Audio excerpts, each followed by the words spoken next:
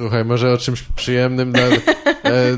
Dostałaś ostatnio nagrodę na festiwalu Mulatka, też a propos rasizmu trochę, no ale to...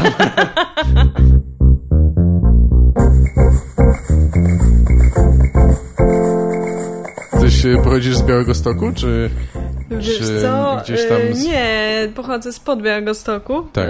Ale już 12 lat mieszkam w Białymstoku, więc no takie całe dorosłe życie, to w Białymstoku. Tak na studia po prostu przyjechałam do Białegostoku i już tak Jasne. zostałam. A co studiowałeś? Co studiowałam? Znaczy początkowo był taki pomysł, żeby studiować prawo i studiowałam je przez rok.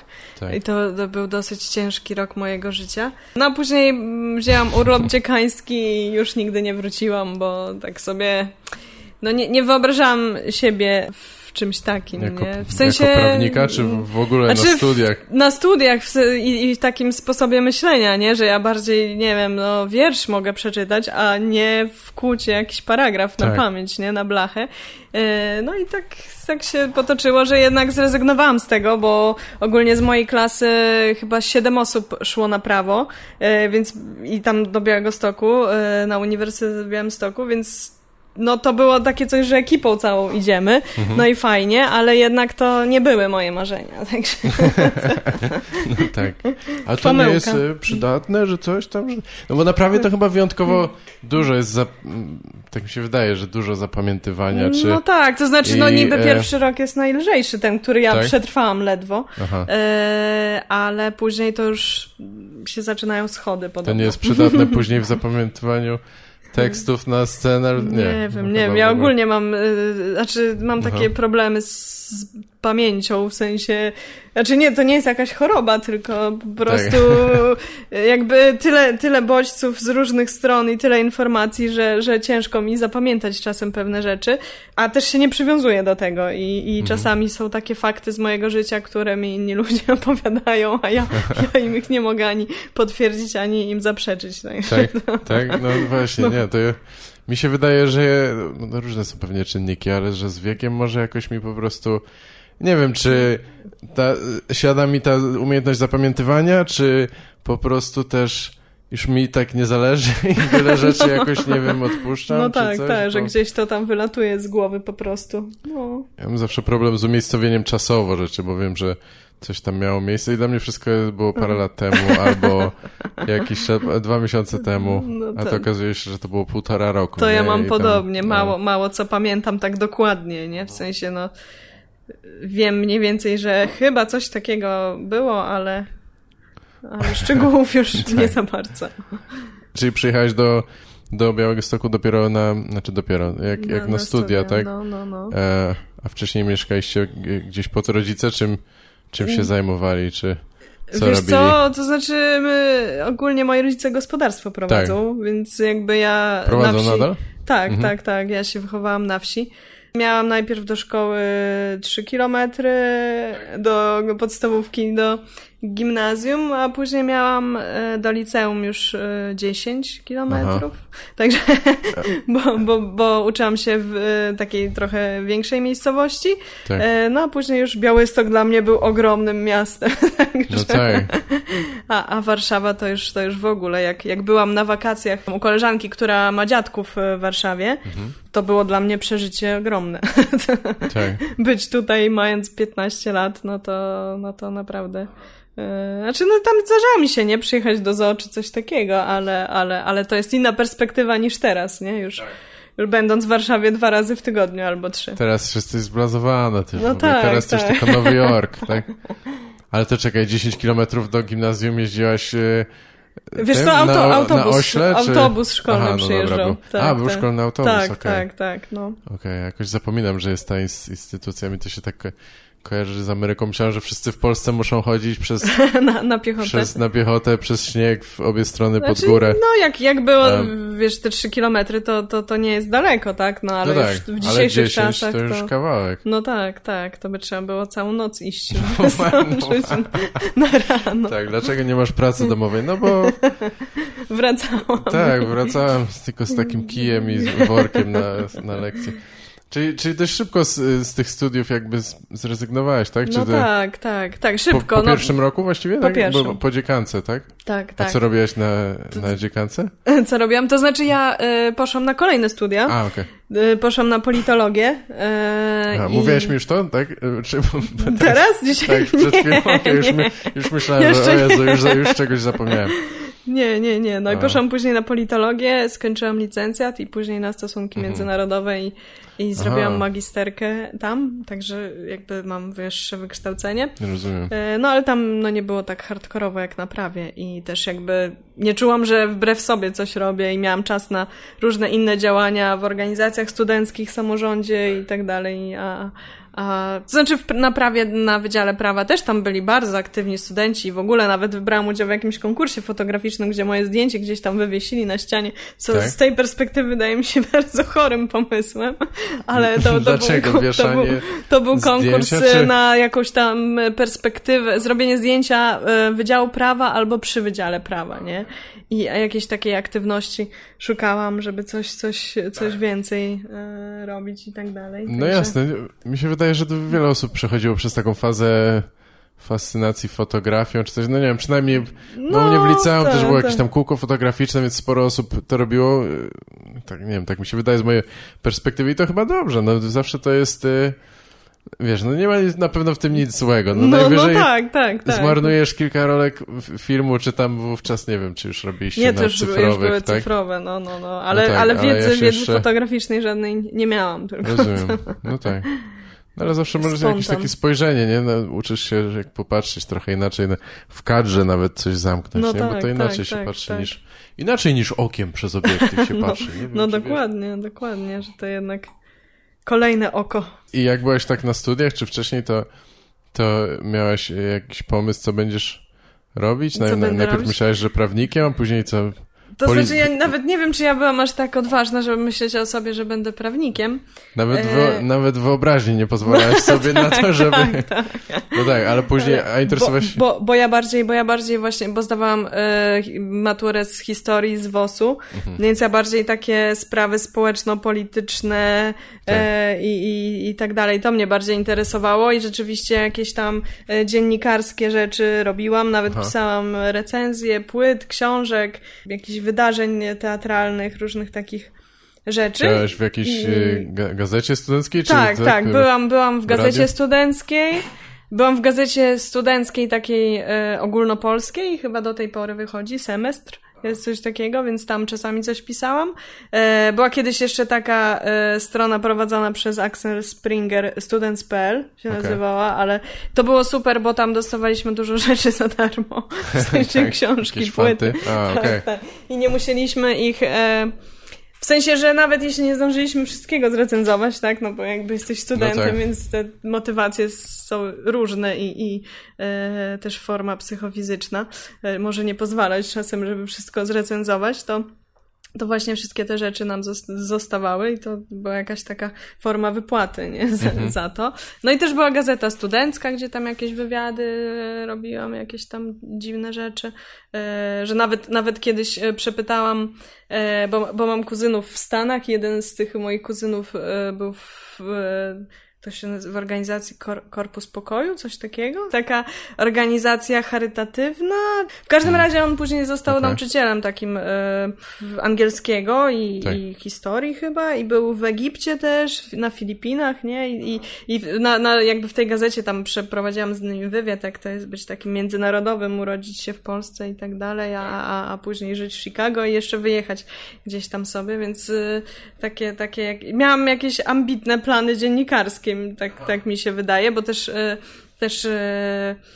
chciałam iść na studia dziennikarskie, ale nie było takich w Białymstoku. Tak? Więc... Nie było żadnych? Nie ma do tej pory.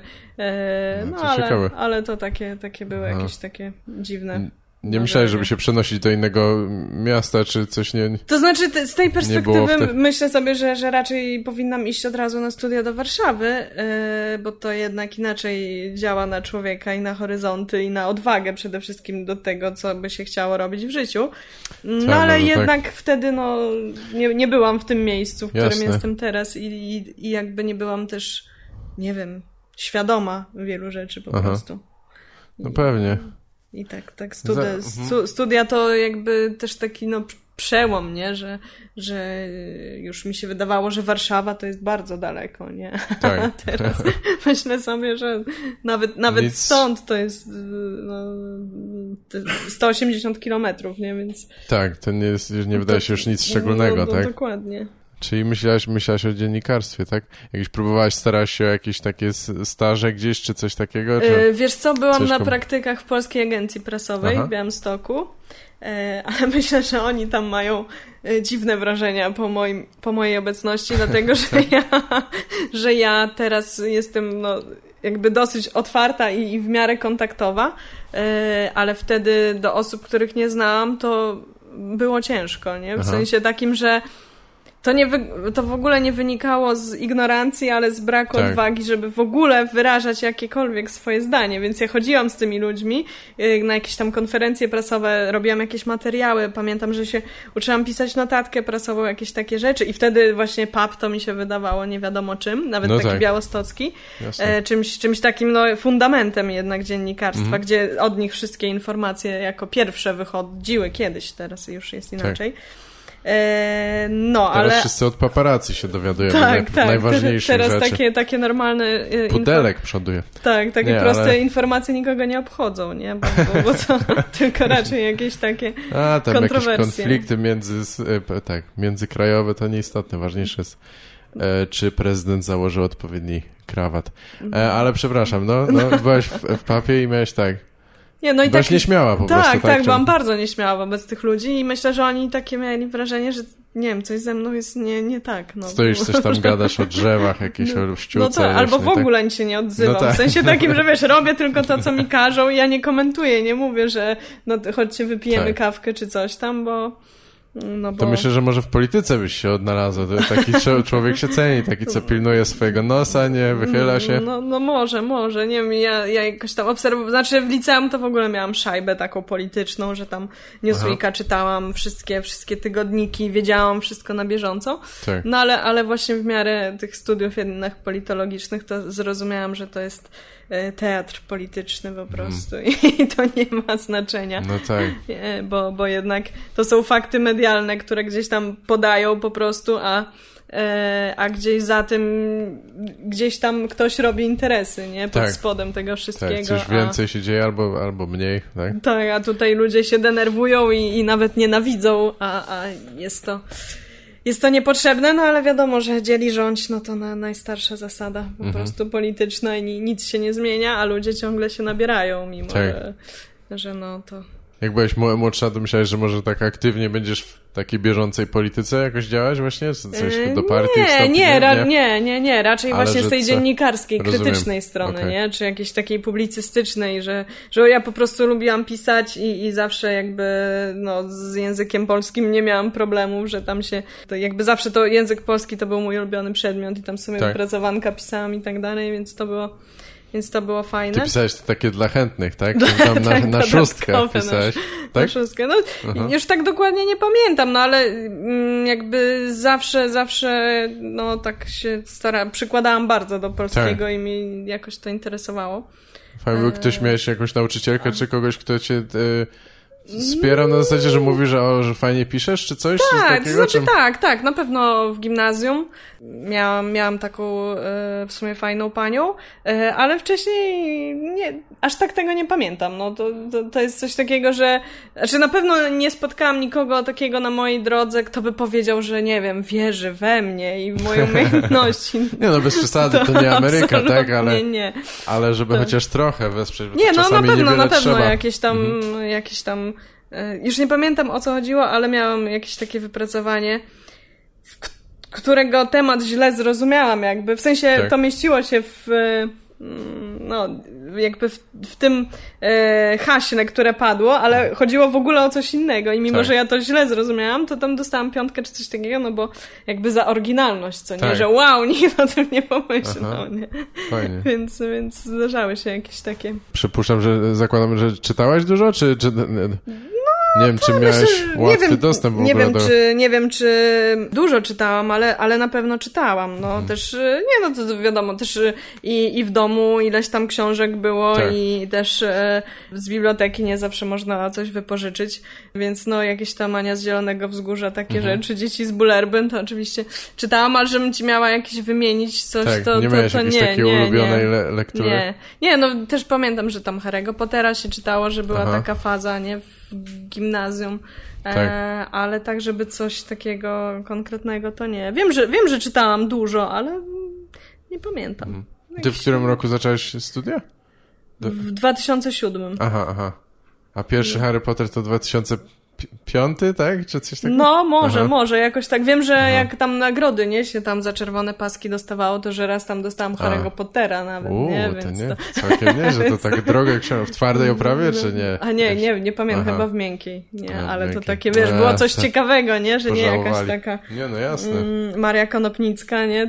Tylko rzeczywiście coś, co można przeczytać. Z całym szacunkiem dla Marii Konopnickiej oczywiście, która też się wykazała talentem jednak. I co? I w szkole, czy gdzieś jakoś robiłaś jakieś takie sceniczne rzeczy? Kiedy ci się pojawiło coś takiego? To znaczy, bo ja zawsze byłam taka, jakby trochę taka społeczniarska, że lubiłam się z ludźmi, ale nie byłam aż na tyle odważna, żeby jakieś takie publiczne funkcje spełniać, czyli nie wiem, gospodarz klasy czy coś takiego, chociaż zdarzało mi się gdzieś tam skarbnikiem być czy coś takiego, ale nie, że jakby na pierwszym froncie nie, ja zawsze raczej się otaczałam ludźmi bardziej odważnymi ode mnie i oni mi załatwiali różne trudne rzeczy, których ja nie dałam rady zrobić, ale byłam jakby nieśmiała do tego stopnia, że pamiętam, chociaż mało rzeczy pamiętam oczywiście, ale pamiętam, że jak pani w podstawówce pani z biologii i to w ogóle pani dyrektor szkoły poprosiła mnie, żebym ja zaniosła dziennik do pokoju nauczycielskiego, czy tam przyniosła, czy zaniosła, już nie pamiętam dokładnie, to ja przez kilka minut dobrych stałam pod tym pokojem nauczycielskim i się zastanawiałam, co ja mam zrobić, bo ja zejdę na zawał, jeśli przekroczę próg tego magicznego pokoju, nie? No jasne, tak. No to i w ogóle to niedostępne dla uczniów. mega stresujące. Także takim byłam odważnym człowiekiem. Śmiesznie, no ale to kiedy miałeś tą pierwszą styczność z tym? Właśnie pytałeś, skąd się... Wiesz co, no zawsze jak jakieś tam były apele, czy jakieś no to oczywiście jakiś tam wierszyk, coś tam dostałam, coś, ale to wszyscy, nie? W sensie jakby dużo tych osób było, nie? To nie było tak, że tylko ja, czy coś. Ale byłaś chętna, żeby recytować, tak? Na przykład? Tak. Chociaż mnie to stresowało w jakimś sensie, ale jakoś tak ze wszystkimi to dałam radę, nie? A już tak pojedynczo pamiętam, że w jakichś jasełkach lekarza grałam, ja nie wiem, co to był za scenariusz, że tam był lekarz w ogóle, ale... że faktycznie jasełka. Ale były takie rzeczy, no i... Czekaj, jasełka to jest na Wielkanoc, czy na Wigilię? Na Wigilię, na Święta Bożego Narodzenia. Że sprawdzić, no to może to był taki nowoczesny, postępowe bardzo. Jasełka, że sprawdzić, czy wszystko w porządku z tym porodem i... Tak. No, może. Przecież tam gdzieś na jakimś ścianie to by się przydał lekarz w końcu, nie wiem. Tak. No i byłam w takim tradycyjnym kitlu i z normalnymi słuchawkami takimi lekarskimi. Pamiętasz swoje kwestie? Nie wiem. Nie pamiętam. Tylko mam takie zdjęcie w tym kitlu, od tego kojarzę, że coś takiego miało miejsce. Ale nie, jakichś takich solowych rzeczy, czy coś, to nie. Chociaż rzeczywiście pamiętam, że kiedyś na 6 się nauczyłam wiersza Reduta Ordona. No widzisz. Ale to tak, nie wiem, co mi chodziło. Żeby coś udowodnić komuś, nie wiem, albo zawsze jakieś osiągnięcie. Sobie pewnie, nie? Że jakąś ocenę dostać dodatkową. No właśnie, to zależało pewnie trochę od nauczyciela, ale 6 raczej było ciężko dostać. Tak, raczej 6. Trzeba było naprawdę się postarać, albo być już takim trochę pupilem i tam siłą rozpędu, albo trzeba było się napracować, mi się wydaje. No ale w mojej podstawówce, bo tam chyba największy przekrój nauczycieli miałem, to mi się wydaje, że oni niechętnie nawet 5 dawali czasami. Co już... dopiero... Tak, a 6. Już ja w liceum to też takie... trudniej było oceny w ogóle. No tak, to rzeczywiście. To też już mi się wydaje, że coś takiego jak mówienie wiersza czy coś, to w ogóle też bardzo subiektywne jest, nie? Więc to musisz się chyba no tak naprawdę... Tak, to już takie aktorskie trochę, nie? Spodobać nauczycielowi. Ty zrobisz, nie, że fizycznie spodobać, tylko twoja interpretacja musi jemu czy jej odpowiadać, nie? Jak zbyt awangardowo przeczytasz ten wiersz, to nie, pała. Ja żałuję, że jednak nie ma takiej praktyki, nie było takiej praktyki, żeby nagrywać na przykład z jakąś taką kamerką GoPro przez cały dzień, teraz żeby sobie przypomnieć, jak wyglądał mój standardowy dzień w szkole, nie? Bo tak przez mgłę coś tam się pamięta, ale szczegółów ja przynajmniej nie pamiętam aż tak. Jasne. Bo teraz mówisz o liceum, tak? Czy... No, liceum i wcześniej też. Rozumiem. A miałeś jakąś taką grupę ludzi, z którymi się bujałaś, z którymi się bratałaś zazwyczaj? Miałam jakichś tam ziomeczków, w sensie jakichś ziomeczków. Mole książkowe, Elo, czy tam, nie wiem. Nie, raczej, nie wiem, jakieś różnie, tam koleżanki jasne. Po prostu takie, nawet nie wiem jak to wytłumaczyć, ale po prostu jakaś tam ekipa kilku osób, tak? Która siedziała razem w ławkach i po prostu no właśnie, razem, teraz można powiedzieć, bekowała z pewnych rzeczy, a wtedy to po prostu były jakieś takie śmieszki. Tak. No tak, kiedyś się poznawało, w ogóle zapomniałem, ludzi, że na zasadzie, że właśnie siedziałeś razem albo gdzieś tam na kolonii zaczęliście rozmawiać, jakieś takie bycie w pobliżu, tak, a teraz to nie, to musisz najpierw sprawdzić, czy macie wspólne poglądy polityczne i tak zweryfikować na Facebooku. 100 pytań. I dopiero wtedy możecie, mieć lunch razem. A jeszcze decyzje dietetyczne, bo jak to się z weganinem, to już w ogóle nie. No tak. No dobra, ale to kiedy byś powiedziała, że miałeś pierwszy występ taki... Pierwszy występ ogólnie, jeśli chodzi o komediowy, no to miałam w Białostockim Ośrodku Kultury w kawiarni Fama. Mhm. Gdzie jakby z ówczesnym moim kabaretem coś tam próbowałyśmy robić, ale to też było na takiej zasadzie, że ja tam byłam może nie najsłabszym ogniwem, ale takim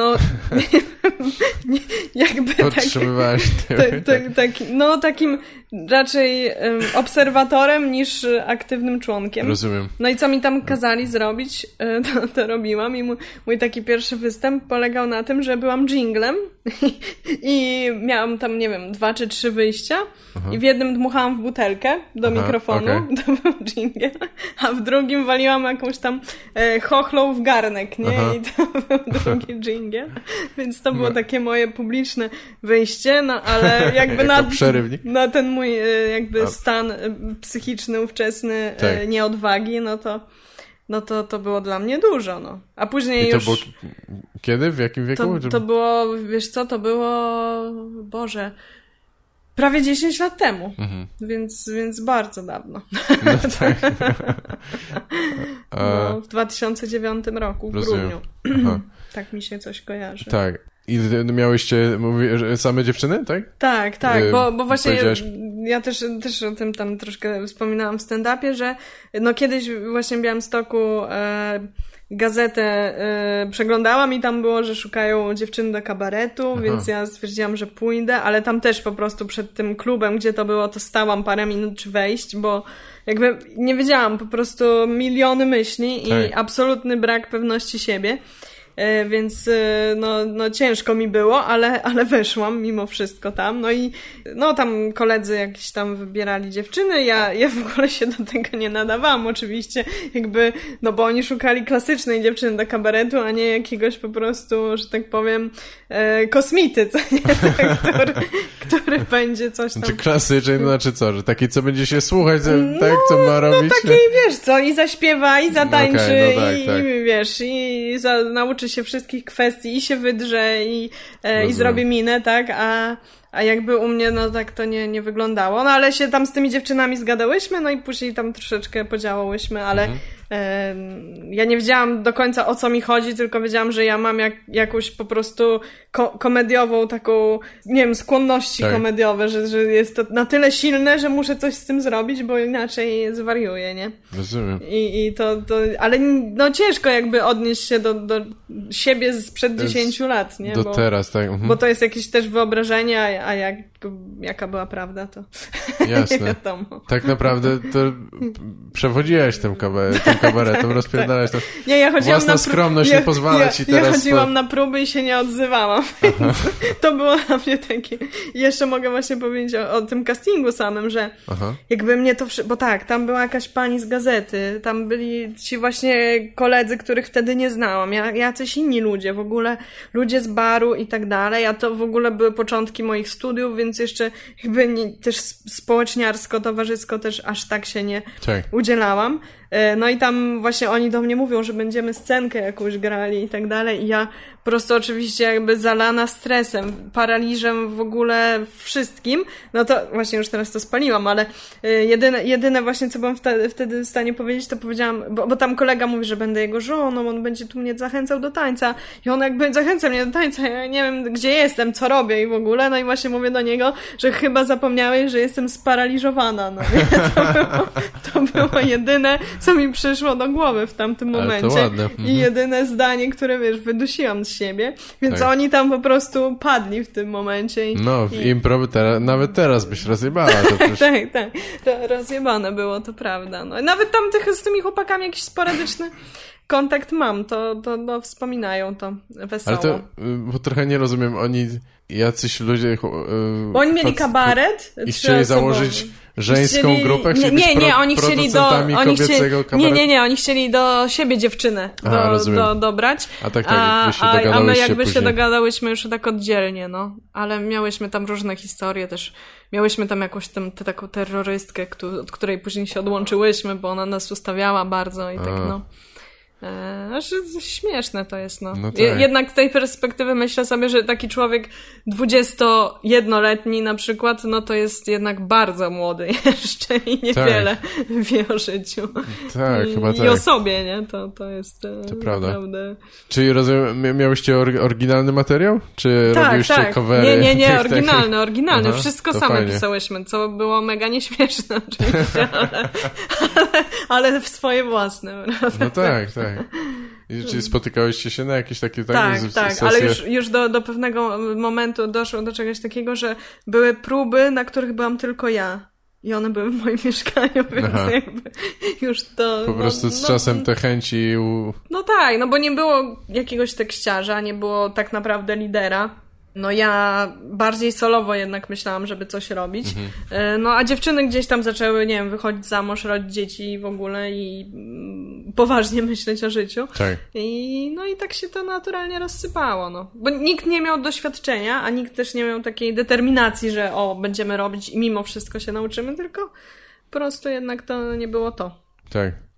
Ale to ile czasu robiłyście? No tak z 2 lata. Z 2 lata. No. To całkiem sporo. Tak, byłyśmy na jakichś tam wiejskich przeglądach. Grałyśmy kiedyś dla PSL-u nawet. Tak? W jakiejś kuźwa szopie.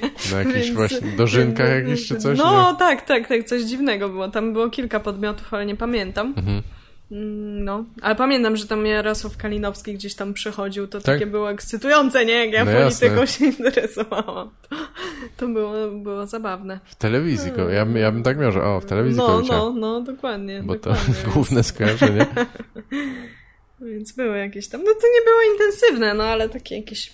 Jakiś to ślad później tam, myślę, że to się może, przydają się nawet może te rzekome porażki, nie? Później no tak, w dalszej działalności, oczywiście. wiadomo. Oczywiście, porażki są najważniejsze. Tak, coś w tym jest. Ale mówisz, że chciałaś działać solowo, czyli czy ty jakoś tak na studiach ci się skrystalizował ten pomysł, że chcesz występować jako solowy taki kabaretowy człowiek, czy cokolwiek? Ja do końca nie pamiętam, jak to było, ale było coś takiego, że właśnie jakoś w tym kabarecie to było zasugerowane, tylko nie pamiętam, czy przeze mnie samą, czy ktoś po prostu zaproponował, że może ja bym powiedziała monolog. No i się okazało to być jakby świetnym pomysłem, dlatego, że ja przez swoją całą nieporadność byłam bardzo komediowa komiczna, w tym stresie i tak dalej. Miałam, nie wiem, 5 tekstów, ale ludzie byli po prostu rozjebani moim brakiem jakby ogłady scenicznej i wiesz, tym, że stoję i nie ruszam się, nie? Że jeśli komuś się wydaje, że teraz nic nie robię na scenie, no to jest energia naprawdę. Tak, rozumiem. No, a wtedy było zupełnie inaczej. A pamiętasz to?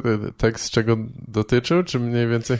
Wiesz co, nie, to znaczy to były jakieś abstrakcyjne rzeczy bardzo, jakieś takie dziwne. Rozumiem. Ale nie pamiętam, musiałabym tego poszukać. Wiem, że jakieś tam jest nagranie z takich jednego z pierwszych występów moich.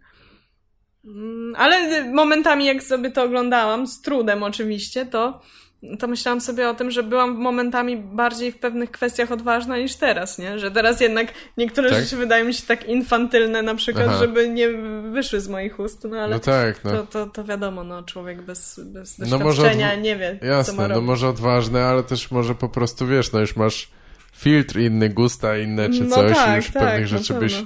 Ja też bym pewnych rzeczy już staram się nie mówić na przykład, nie? Tylko mi się w improwizacji mogą wymsknąć, że coś jakieś takie naprawdę żarty, których potem żałuję albo coś takiego, nie? To raczej ich nie zapiszę. No i później właśnie jakby zaczęłam w ogóle jakby dopiero stand-up gdzieś tam się pojawiało hasło takie. No i gdzieś tam na początku do Snu Pszczoły, gdzie przyjeżdżałam. Ja nie pamiętam, skąd ja się o tym dowiedziałam, no ale z pewnością z internetu po prostu. Pewnie tak, no tak, to już wtedy... Tak, no i byłam na jakichś takich tam funkcjonował Facebook i tak dalej, pierwszych jakichś takich open micach w Warszawie, no a potem też jakby zrozumiałam, że czym jest stand-up, jakby, że o co chodzi, nie? A wcześniej no to właśnie tylko jakieś tam monologie i tak dalej, no bo no w Białymstoku nie było stand-uperów. Nie było wówczas żadnych. Tak jak i w całej w sumie Polsce, nie? Także... A, czyli wystąpiłaś na open micu w Śnie Pszczoły, tak? Tak. Tam nie pamiętam, byłam parę razy na pewno, bo pamiętam, że był tam Lotek i tak dalej. Nie pamiętam kto jeszcze, Antek chyba, ale Syrek Dąbrowski, ale... Tak, pewnie ja cię nawet tam jeszcze widziałem wówczas wtedy, myślę, to ale bardzo, nie pamiętam już takich szczegółów. Etapy, że tak powiem, stand-upu w Polsce i moje jako człowieka. Tak, i przyjeżdżałeś z Białegostoku, jak rozumiem wtedy, tak? Tak, no. Wtedy jeszcze były takie autobusy, które za 5 zł jeździły. O kurde, także tak, do Warszawy? To nie była aż taka, w sensie to nie była jakaś inwestycja tak pieniężna, tylko raczej czasowa, żeby No jasne, dotrzeć. Ile się jechało? No, 3 godziny, ale właśnie przez te ostatnie 10 lat to właśnie było tak, że i droga rozkopana, i ją robili, i tory robili, więc utrudnień było mnóstwo, ale no jakoś, jednak no to nie jest daleko, no umówmy się, no 200 kilometrów to jest śmieszna odległość. Niby tak, ale czasami 3 godziny w autobusie, który może... No tak, no szczególnie jeśli ja do tej pory jakby chodzę do pracy też, zwykłej, a jeszcze wtedy też miałam różne etapy, że jednak chodziłam do tych prac swoich, no i wracałam w nocy często i musiałam rano iść do pracy, nie? Więc to jeszcze dodatkowo potęgowało zmęczenie. To jest przykre, ale nie, podziwiam takie zawsze było, bo ja nigdy za bardzo, jeździłem, ale później, na początku nigdy nie musiałem wyjeżdżać z miasta, w którym byłem, żeby pójść na jakiegoś open mic'a. No tak. I podziwiam to, że ludzie jeżdżą takie odległości właśnie wtedy, szczególnie wtedy, kiedy nie masz pojęcia, czy to w ogóle nawet ma sens, nie mówiąc o jakiejś takiej przyszłości karierowej, czy cokolwiek, nie?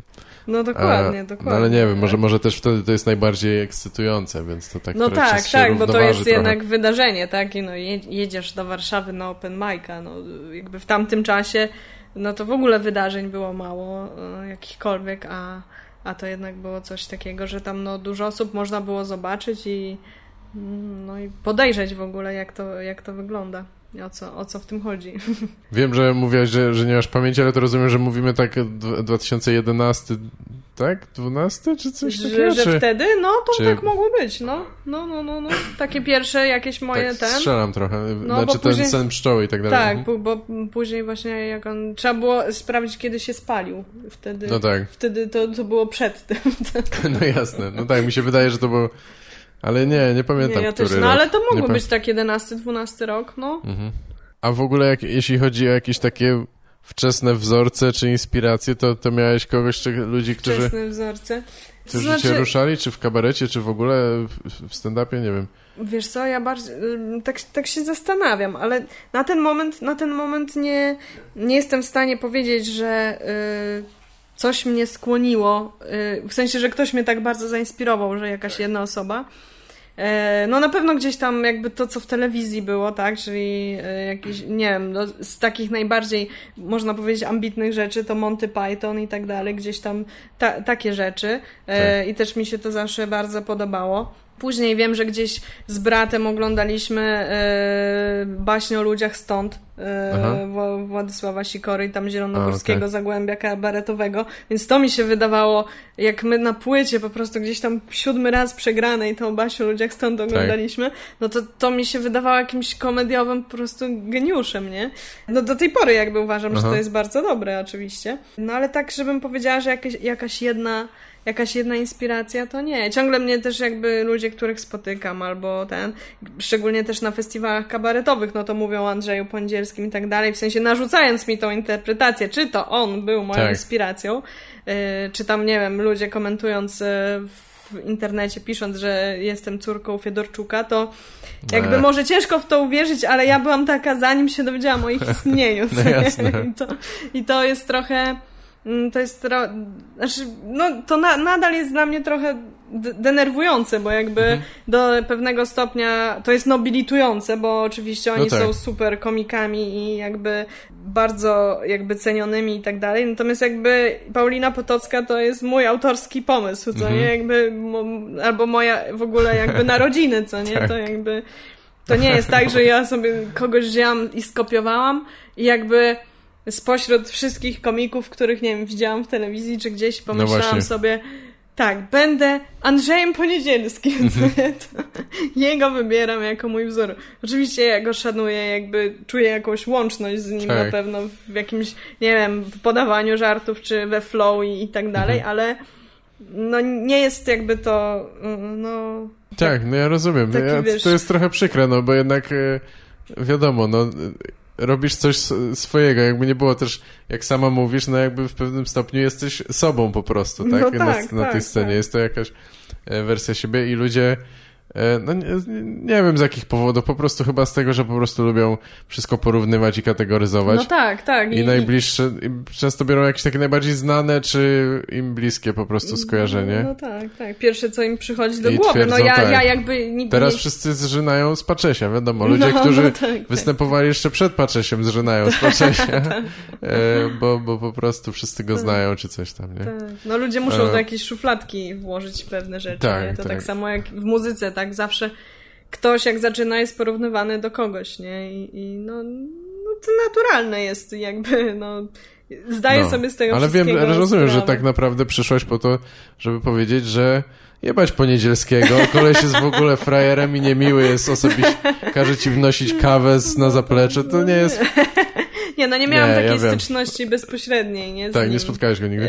To znaczy byłam na występach nieraz, miałam nawet taki pomysł, żeby podejść, ale jakby czułam się zażenowana tak, że po prostu no jakby jak to by miało wyglądać, co nie? Że podchodzę i mówię dzień dobry, że ja sama z siebie przedstawiam się, tak? No tak. To być może on wie, kim jestem, być może nie. Jeśli by nie wiedział, to byłoby jeszcze jakby gorzej. No i jakby co dalej, co nie? Że nie wiem, mam powiedzieć, że super, jakby fajne rzeczy robi i fajnie, że mnie do niego porównują. Ciężko. I tak sobie myślę, że jednak w świecie może takim ideałów, niech on będzie gdzieś tam moim takim jakby, tak jak, nie wiem, piszą, że ojcem duchowym, tak? Ale no, jeśli nie dojdzie do takiej sytuacji, że ktoś mnie przedstawi w jakiś sposób, no to raczej bez jasne, sensu. Ja bym miał to samo z niektórymi jakimiś tam ludźmi, których podziwiam, bo niby o czym mamy właściwie rozmawiać, nie? Może jakaś tam więź by była, ale to chyba musi wyjść jakoś bardziej naturalnie. Tak. No wiadomo, można podejść po autograf, ale jak ktoś rozdaje autografy, tak, i tych ludzi jest dużo, no to i tak jakby, no jest to takie dziwne, w sensie jakby autograf jest czymś fajnym, no ale jakby nie aż tak dla mnie na przykład istotnym, żebym podchodziła do ludzi po autografy. Zdarzyło mi się, Ale nawet na targach książki tutaj w Warszawie, jak byłam, to tak chodziłam i obserwowałam ludzi, w sensie tych wszystkich pisarzy, Gwiazdy, czy tam Kubę Wojewódzkiego, którzy właśnie rozdają autografy, ale do nikogo nie podeszłam, bo jakby byłam ciekawa ich kontaktu z ludźmi po prostu.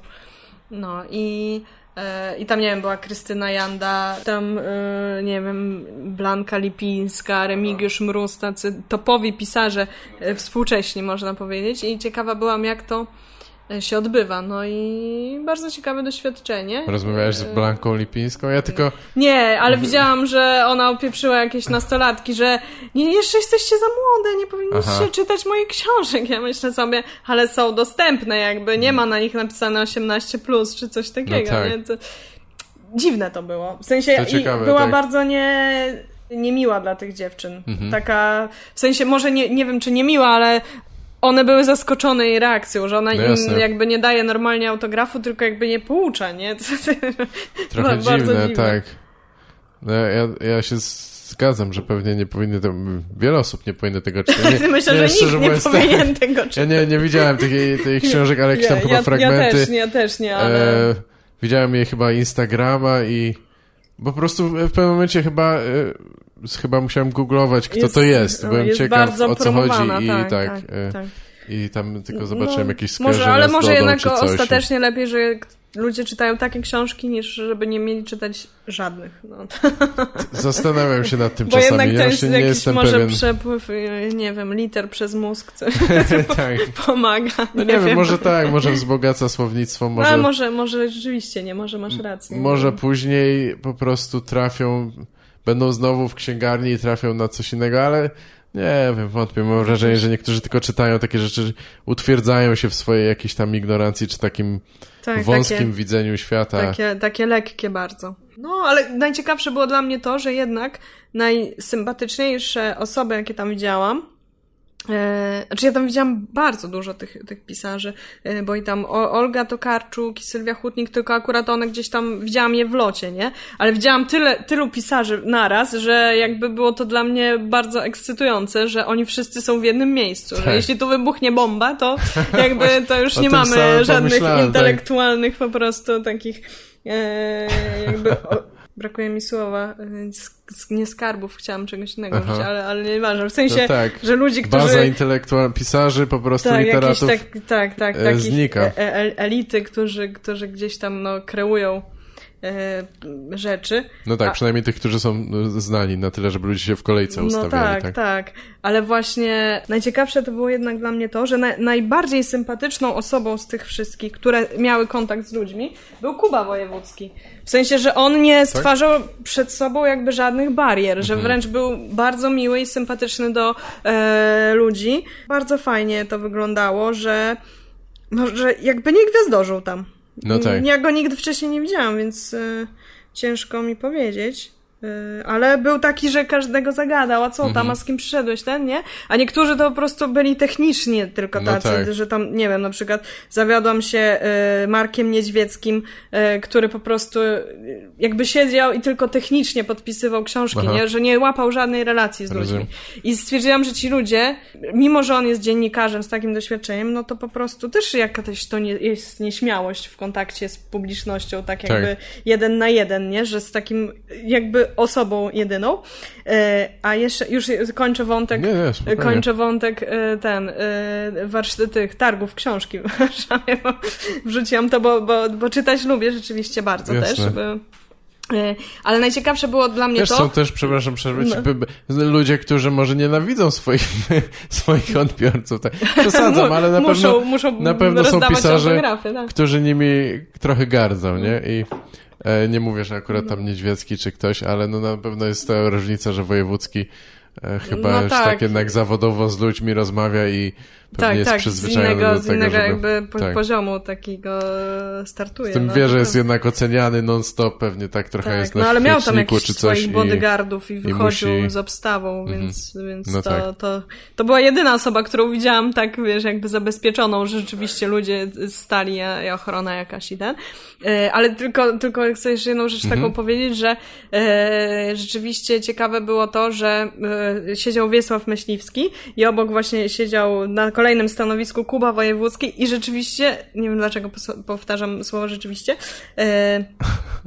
bo rzeczywiście tak było, no ciężko się nie zgodzić. Żeby potwierdzić to jeszcze jakby bardziej, widziałam na własne oczy, że do Myśliwskiego kolejka była dłuższa niż do Wojewódzkiego, więc stwierdziłam, że jednak coś w tym jest, że na targach pojawiają się ludzie, którym jednak zależy na jakiejś takiej właśnie pożywce intelektualnej na pewno, wysokich lotów. A co pisze Myśliwski? Ja muszę przyznać się do ignorancji. Chyba, że Myśliwski po prostu z tego względu, że jest stary już i im szkoda, żeby nie siedział na marne, tak? Że nie wiadomo ile będzie żył. Za rok może go już nie być, tak. Nie chciałam tego powiedzieć, dobrze, że ty to powiedziałeś. Ja to powiem, ja wszystko co nie powinno ale taka książka wyszła, jego Ucho Igielne. Kupiłam, ale jeszcze nie przeczytałam. Coś kojarzę. Powiesz, tak? Tak. I też traktat o łuskaniu fasoli, tam jest tego trochę, także rzeczywiście jest już bardzo stary. Tak. Nie znam go, ja mam sporo literatury do nadrobienia polskiej szczególnie. 30 lat młodszy pewnie. Albo tak, z 20, tak? albo z 25. Myślę, że po 80 jest. Aha, tak. Ale Wojewódzki w sumie pewnie do 60 się zbliża to. Tak, już? Chyba tak. Mi się jakoś wydaje, że on ma 40 kilka, ale to nie, pewnie to jest tylko czapeczka. Czapeczka tak, ma 40 kilka. Umiejętnie zachowuje swój, sama czapka. To pewnie byś powiedziała teraz znowu coś, czego nie znam, ale coś czytałaś ostatnio. Właśnie takie, co bardzo ci się spodobało? Czy godne polecenia? To znaczy, co? A jak nie, to nic, to możemy totalnie to wyciąć i będzie po prostu następne pytanie. Znaczy ja cały czas coś czytam, nie? W sensie, że kilka książek naraz najczęściej. Ile? Bo ja staram się nie więcej niż 2-3, bo potem mi się już zapominam. To znaczy u mnie to już jest taki chaos w tym i ja czasami właśnie coś zacznę czytać i później do tego wracam, bo przeczytałam 40 stron, a kupiłam sobie kolejną książkę, którą znowu zaczęłam czytać na przykład i znowu wracam.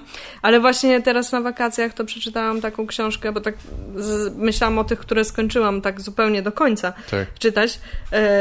To jedna z książek, którą niedawno czytałam, to biografia Wodeckiego. W sumie całkiem ciekawa. A na wakacjach przeczytałam taką książkę Błoto słodsze niż miód Małgorzaty Reimer. I to jakby podtytuł jest Głosy komunistycznej Albanii. No i nie jest może to jakaś lekka lektura taka w sensie wesołkowata jakaś czy coś. Raczej to jest o terrorze i dyktaturze. Podobała mi się twoja mina w tym, jak to mówisz. No. I takie ciężkie tematy, ale lekko się to czytało po prostu, bo jest to fajnie napisane. Też ona tam kilka nagród za to dostała. I świetnie się to czyta, jednocześnie nie wierząc, że takie sytuacje mogły mieć miejsce tak skrajne i że ludzie byli tak bardzo prześladowani, manipulowani, że wystarczyło, że powiedziałeś, że gdzieś tam w jakimś kraju robią lepsze rowery niż w Albanii i mogli cię pobić do nieprzytomności i zamknąć na kilka lat albo zesłać do jakiejś ziemianki na końcu świata, nie? Tak. Więc jakby przerażające jest to, co ona opisała, ale ciekawe jest to, że jakby jest Polką, która z tymi ludźmi nawiązała kontakt i rzeczywiście reportaż taki stworzyła bardzo głęboki, bardzo fajny, także ciekawe, polecam. Tak. No jasne, nie wiem, bo bardzo niewiele. Właśnie widzę, że wydawnictwo Czarne masz tam, no to właśnie z tego wydawnictwa jest też ta książka. Tak, Anka ostatnio kupiła całą paczkę, dosłownie kupiła chyba 4 czy 5 pod rząd. No to ciekawe rzeczy są. Nie wiem, czy wszystkie są oni mnóstwo mają dobrze napisane, jakbym tych reportaży. Chciał, ale tematy są ciekawe. No, bardzo, bardzo fajne, bardzo fajne. I właśnie też niestety, jest z tego wydawnictwa też reportaż o Białymstoku. Biała siła, czarna pamięć, więc też można sobie poczytać. Chociaż jest to opis najgorszych rzeczy pod kątem rasizmu czy coś, tak? Czy...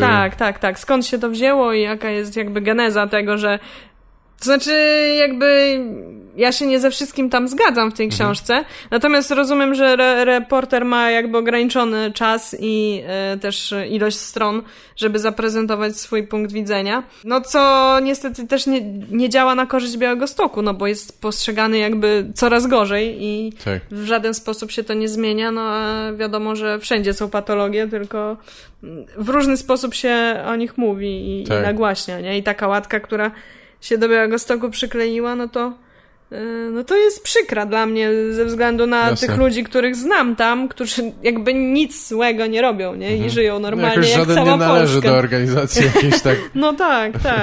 białej siły, a tak? ci, którzy należą, no to jakby nie wiem, nie znam ich osobiście, nie? Więc nie wiem, co się tam roi w ich głowie. Tak. Ciekawe i trudne zagadnienie, bo zawsze ci ludzie tacy zradykalizowani, nazwijmy, są zawsze w mniejszości właściwie. No tak, ale najgłośniej krzyczą. Najgłośniej krzyczą i też no jednak jest trochę prawdy w tym, że jednak tam jakoś bierność pozostałych jest ma większą wagę z tym razem niż takie nawet ta grupa skrajna. No tak. To znaczy, to jest niestety... to jest bardzo ogólnie powiedziane, ale no... Akurat, znaczy nie wiem dlaczego czemu wrzuciłam w ten temat. Niezbyt wesoły. Tak, jak zaczniemy o tym gadać, to będzie jeden z kolejnych razów, kiedy dostanę więcej niż 3 listy na podcast. No kurwa, wypierdolaj, co będziesz gadał. Ale nudy i smuty. Się nie znam. Nie, no ogólnie Białystok jest pozytywnym miastem. No jasne, tam jest pięknie, tak. Ładnie tam jest i na pewno są też fajni ludzie. Myślę, że to jest kwestia z jednej strony trochę ruchu kibicowskiego częściowo, a z drugiej strony po prostu agresji, która gdzieś tam się budzi w dziwnych momentach. No oczywiście, wiele rzeczy tam się... I się ludzie nakręcają niepotrzebnie. Kwestia tego oczywiście, jaką to osiąga skalę, ale to od tego jednak są jakieś służby, państwo i w ogóle, więc jakby liczę na to, że ktoś czuwa nad tym światem. Tak, no właśnie, to niestety możemy się na tym przejechać chyba, że ktoś zawsze to za nas zrobi, ale tak. No tak, gdzie to się zaczyna, to jest zbyt złożone, żeby cokolwiek powiedzieć, nie? To już jest bardzo filozoficzne. To są, problemy pewnie jakieś poczynając od szkolnictwa, kończąc na tam zdrowiu psychicznym, czy coś, ale właśnie jak mówisz o takich... zdrowiu psychicznym, tak. Jak mówisz o kibicach, to właśnie sobie zawsze myślę, że próbowałem też jakiś tam żart o tym napisać, ale właściwie miałem tylko premis na razie. Jeśli ci normalni kibice, którzy chcą się pozbyć tej złej łatki, właśnie chcą, pokazać, że są większością, a nie ci rasiści czy coś, to powinni zrobić kampanię, w której przypominają, że słowo kibic pochodzi z jidysz. I wtedy zobaczyć, jak zmieniają się nazwy wszystkich ugrupowań, czy coś tam można. Natomiast, nie wiem, tak mi się wydaje, że rzeczywiście jakoś, te organizacje kibicowskie, czy nie wiem, coś powinny robić, żeby tych ludzi uspokajać. Znaczy, bo wykluczyć to może też nie jest dobre. Pracowałam na meczach, nie? Jako steward parę razy. No i ja widziałam, jak ultra się zachowuje, po prostu z jaką nienawiścią może wykrzykiwać rzeczy i jakby mieć je w oczach po prostu w momencie właśnie, kiedy chodzi tylko i wyłącznie o piłkę nożną, nie? A jakby dla tych ludzi często to jest sprawa życia i śmierci, a z drugiej strony też widziałam obok sektor rodzinny, gdzie całe rodziny z dziećmi siedzą, i pokojowo jedzą popcorn i się bawią, tak? Więc to jest też taka trochę kwestia manipulacji tłumem, nie? Jednakże tam ultrasi, to mają lidera jakiegoś, który tam im jeden wybija rytm, a inny drze mordę, nie? Tak. To jest takie paramilitarne niemalże. Nie wiem, czy mogę to wszystko mówić, bo może już nie będę mogła wrócić do Białegostoku. Dobra, to nie gadajmy o tym, nie chcę cię narażać na nieprzyjemności poza zwykłymi heklerami, bo z tymi sobie poradzisz. Tak. Pogadajmy jeszcze trochę o tym stand-upie. Słuchaj, może o czymś przyjemnym.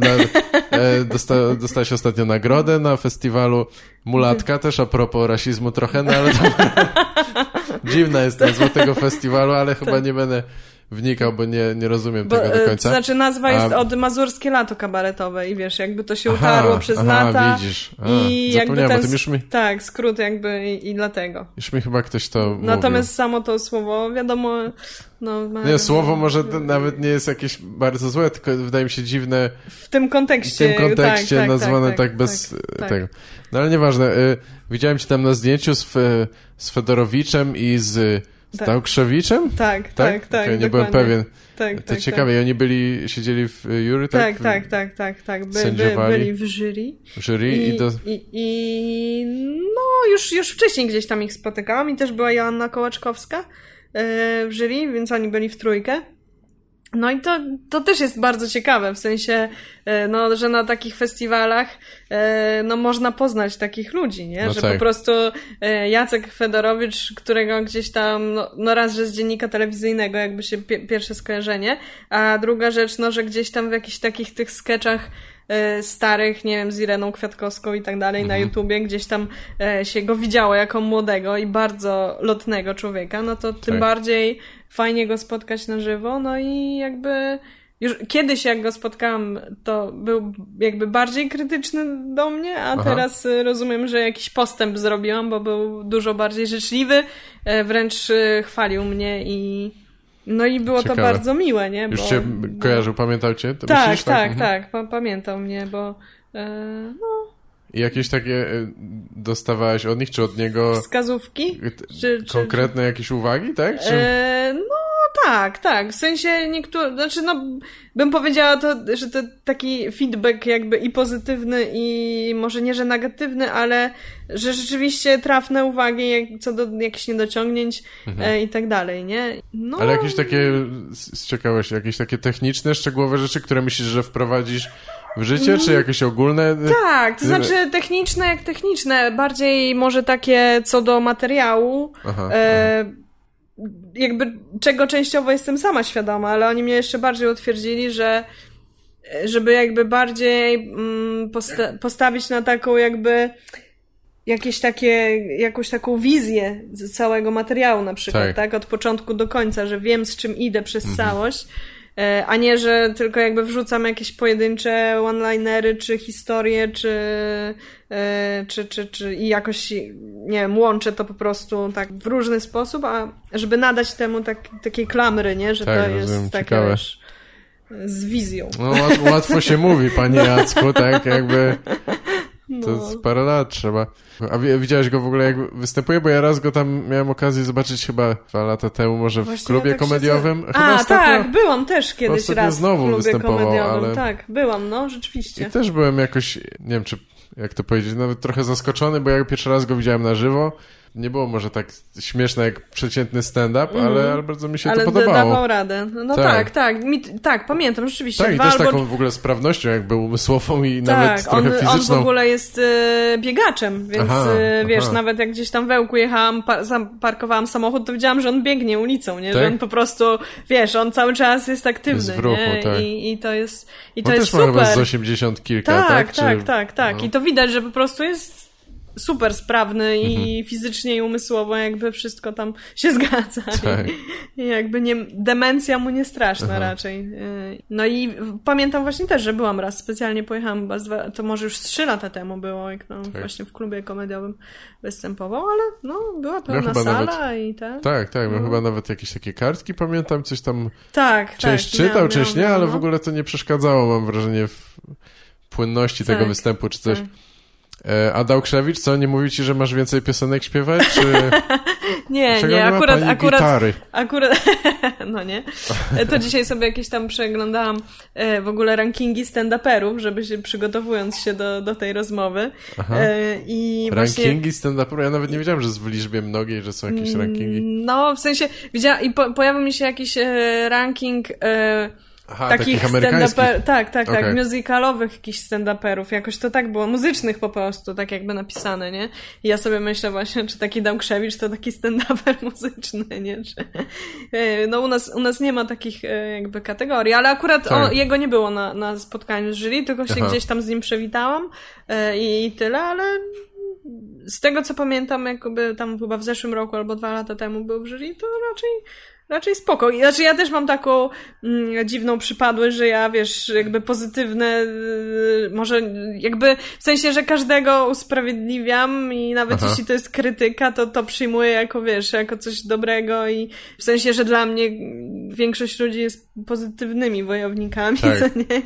I się nie doszukuje jakiejś, nie wiem, uszczypliwości albo czegoś takiego, że to są jakieś pociski na mnie, tylko że rzeczywiście, jeśli ktoś mi to mówi i głośno jest w stanie to powiedzieć, no to po prostu, no, może mi to pomóc, tak? Znaczy ja mogę z tym zrobić, co zechcę, ale z tych dwojga rzeczy to już wolę, żeby mnie to nie zabijało, tylko budowało. No tak, nie, no na pewno warto wysłuchać prawie każdego. Dokładnie. ale ja chyba się skupiam na tych negatywnych rzeczach zawsze bardziej. Ale to myślę, że no nie wiem, to pewnie wynika z własnej po prostu krytyczności wobec siebie chyba, chociaż nie wiem. oni mają też taką troszeczkę jednak inną perspektywę, bo oni podchodzą do sceny jako do estrady, jako do czegoś takiego, wiesz, że takie jakby show takie ogromne, że to jest coś naprawdę takiego ważnego i wyjątkowego, gdzie mi się wydaje, że często jak w stand-upie gramy w lokalach, gdzie się leje piwo i tak dalej, no to jakby inna jest, jakby lżejsze to jest po prostu, nie? Zdecydowanie, nie ma tego, no raczej trzeba to wytworzyć, jeśli tak, już, nie ma jakiegoś mówienia, że to jest sztuka tak, komediowa, czy coś takiego. Tak. A dla nich, no w ogóle samo słowo estrada, tak, jest jakby dla mnie czymś też archaicznym. Też archaiczne trochę. A dla nich, no to jest właśnie to, gdzie oni są. Jasne. No to wszystko przez to, że oni występują na tych wyższych scenach. Po tych centrach kultury to macie takie sceny, tam zawsze one ogromne. Jest... Tak, co najmniej pół metra, od pół do 1,5. A ja zawsze występowałem na niskich i się nie... Nie, ale tak, jakie by się nie miała tam mniemanie o sobie, czy intencje, żeby właśnie jakąś niby sztukę tutaj robić, czy one-man show, cokolwiek w takim klubie, to zaraz cię naprostuje jakiś najebany typ, który stwierdzi, tak, zdejmie cię z chmury, nie? Tak, że po prostu dawaj kurwa żarta, nie? No tak, tak czy inaczej sprowadzi cię do poziomu, gdzie będziesz musiała z nim obcować i tutaj nagle co masz zrobić w tej sytuacji, nie? No tak. No myślę, że też... Ciężko być lotnym i nagle wyciągnąć jakieś żarty o kutasach, żeby go pojechać teraz, że tam... Nie tak, wiem, żeby się uciszył, no. Na przykład. Dobrze, przepraszam, coś chciałeś powiedzieć? Nie. Znaczy w sensie, że to jest takie, no zawsze trudne, że taki świat, gdzie się występuje na mulatce na festiwalu, gdzie przyszła publiczność w różnym wieku, a raczej młoda publiczność stand-upowa, która też przyszła popić piwka i znajomych zobaczyć, jakby jest, sama atmosfera jest inna, tak? I zresztą to nawet wielkość lokalu ma wpływ i wszystko ma wpływ, tak? Czy stoisz na scenie, czy na paletach, tak? Czy jakby jest jakiś podłużny układ sali, czy poprzeczny, gdzie jest kuźwa kibel, gdzie to jest jakby... Znaczy w takim domu kultury to nawet nie powiesz kibel, co nie? Bo to już jest takie, że tam bardziej po prostu WC, toaleta i tak jest. I trzeba wyjść z sali, żeby iść do WC. tak. Nie jest tak, że wejście zaraz obok sceny, na przykład, tak jak mówisz, tak? Czy coś. No tak, że albo ktoś, że przecież są sytuacje, że ktoś musi przechodzić przez scenę, żeby dojść do kibla, nie? I jakby nie ma skrupułów. No tak, to już jest, jak już jest ciśnienie. Bardzo dziwne, ale zdarza się. Tak, są ludzie, którzy przechodzą przez scenę i mimo, że nie muszą nawet też, to się zdarza. tak. Z tym się spotkałem parę razy. Znaczy takie, że na przykład, że po prostu tędy jest łatwiej i oni wchodzą na scenę. Też to widziałam nieraz. Zawsze mam takie, zastanawiam się, co wtedy zrobić, bo naprawdę jest, bo to ograniczone opcje są. Mogę być albo bardzo niemiły, albo starać się to zignorować, bo nie wiem inaczej jak zareagować. No tak, zrzucić takiego człowieka. No nie, fizycznie nie, ale tak werbalnie. Ale to jest taki alkoholowy odruch odwagi, nie? Że ktoś po prostu wypije trochę i jest taki kozak, też, że się niczego nie boi, nie? Natomiast jakby sobie myślę, że na koncertach jednak są bramki jakieś i w ogóle jakby ci ludzie są zabezpieczeni, a w stand-upie to jest tak, że no właśnie każdy ci może wejść na scenę i jakby nie zdążysz zareagować. W sensie możesz właśnie przez mikrofon zareagować, ale jakby nikt ci nie pomoże za bardzo. No tak, raczej nie. Też w klubach jakieś tam tylko jest ochrona, jeśli jest wymagana, czy coś tak. Jeśli jest wystarczająco duży lokal, to czy coś takiego. Co tam, ostatnio miałeś trochę urlop, przerwę, tak? Pojechałeś, nie wiem, czy chcesz o tym mówić, ale byłaś za granicą, tak? Jak tam jest? Czy pieczywo smakuje smaczniej, czy... To znaczy, w sensie, to też jest fajne, bo ja przez to, że w sensie ja cały czas chodzę do pracy, no nie? W sensie jakby przez ostatnie tam... Masz taką pracę normalną biurową od 9 do 5, jak to się to mówi? Znaczy, mniej więcej... to na przestrzeni lat się zmieniało, nie? Bo byłam jakimś tam doradcą finansowym, później zaczęłam pracować w jednym banku, w drugim banku, gdzie jakby musiałam na konkretną godzinę się stawić i w ogóle pracować z klientami. no i wtedy nie mogłam za bardzo jeździć, no ale to też było mega stresujące. Później jakby udało mi się jakoś poprzemieniać tę pracę, że trochę zdalnie pracowałam, teraz jeszcze w innej jakby pracy jestem, no ale to jest tak, że jakby dzień w dzień chodziłam do pracy przez ileś lat, albo jechałam na występ, no nie? No i właśnie w zeszłym roku udało mi się tam urlop taki wyrwać tygodniowy, w tym roku no tam trochę dłużej, bo tam jest 10 dni łącznie. No i jednak człowiek... Czy pierwsze urlopy tam od kilku lat co najmniej, tak? Czy w ogóle tak, właściwie tak, że no tam wcześniej zdarzały mi się jakieś weekendowe, tak, wyjazdy, ale no taka długa wycieczka to raczej nie. Tak. No i jednak to że się człowiek wyjedzie i jakby wyłączy już bez względu na to, gdzie jest tak naprawdę, oby było ciepło w miarę możliwości, no to już jest fajne, bo to w ogóle inną perspektywę daje na wszystko, a właśnie jak tam sobie leżałam w tej wodzie, morzu i tak dalej, jakieś miałam takie koło, no nie, że takie napompowane, różowe, śmieszne, które moja koleżanka jakby miała i które ja na początku krytykowałam, a później sama z niego korzystałam. Tak, no jasne. To tak sobie pomyślałam, jak tam przez te kilka dni chodziliśmy tam, znaczy zwiedzaliśmy dużo, ale też chodziliśmy na plażę, no to jak właśnie w tym sobie kole leżałam, to sobie myślałam, że to jest jakiś taki genialny stan, w którym nie myślałam o niczym, no nie? I nie wiem czym to było spowodowane, no ale jakimś takim odpuszczeniem wszystkiego, no i rzeczywiście jak jest takie powiedzenie, że pole, które odpocznie jakby daje większy plon, no to tak samo jest z ludźmi, nie? Że Chyba tak. że trzeba odpoczywać, no w jakimś stopniu przynajmniej. No, a to się rzeczywiście rzadko zdarza. Ten mózg cały czas jest jakoś tam aktywny, albo ciągle się czymś przejmujesz. Zawsze można znaleźć jakieś obciążenie, które można nosić do czegoś ze sobą, się przyczepić i coś tam sobie w tej głowie powtarzać. Ale jeszcze ciekawe jest to, że byłam w Chorwacji i w Bośni i Hercegowinie, a bardziej w Hercegowinie w zasadzie, tak? To też jest tam tak, że internet jest bardzo drogi, więc my po prostu mieliśmy telefon, byliśmy odcięci od internetu momentami, bo korzystaliśmy tylko z Wi-Fi, nie? Jak byliśmy już tam w hostelu, a tak, no to nie było internetu, więc to było fajne, bo no telefon był jedynie aparatem fotograficznym, nie? Bo jak wiedziałeś, że za włączenie internetu zapłacisz 30 zł tam za kilka sekund, jeśli się tam odpali coś, no to nie było roaming sensu. Nie był potrzebny w takim momencie. No to ekstra, no ja staram się czasami robić tak nawet w Warszawie, ale to jest zupełnie co innego, nie? To nie ma... No tak. Zawsze jest też jakiś tam pretekst, żeby tam wchodzić, albo coś przegapisz, tak? A ktoś tam pisze do ciebie, że tam zawsze coś robota, będzie, albo nie? coś tam, tak. Nie mówiąc o Facebooku, gdzie możesz scrollować w nieskończoność. To też jest taka jedna z takich subtelnych, ale chyba dość symbolicznych zmian. Kiedyś mogłeś chyba skończyć Facebooka. Wydawało mi się, że było coś, że dochodziłeś do końca i tam było już wszystkie posty. To było rzeczywiście bardzo dawno, ale teraz już się nie da. No nie, cały czas coś wyskakuje, tym bardziej, że on to filtruje jakoś te najpopularniejsze posty, nie? Że już w ogóle nie jesteś, możesz to przestawiać, żeby ci dawał ostatnie, ale i tak za chwilę przestawić na najpopularniejsze. One nie są tak do końca chronologiczne, już nie mówiąc o tym, że część nie wyświetla, nie? To jest taki trochę śmietnik niestety. No ale też źródło informacji. Jest.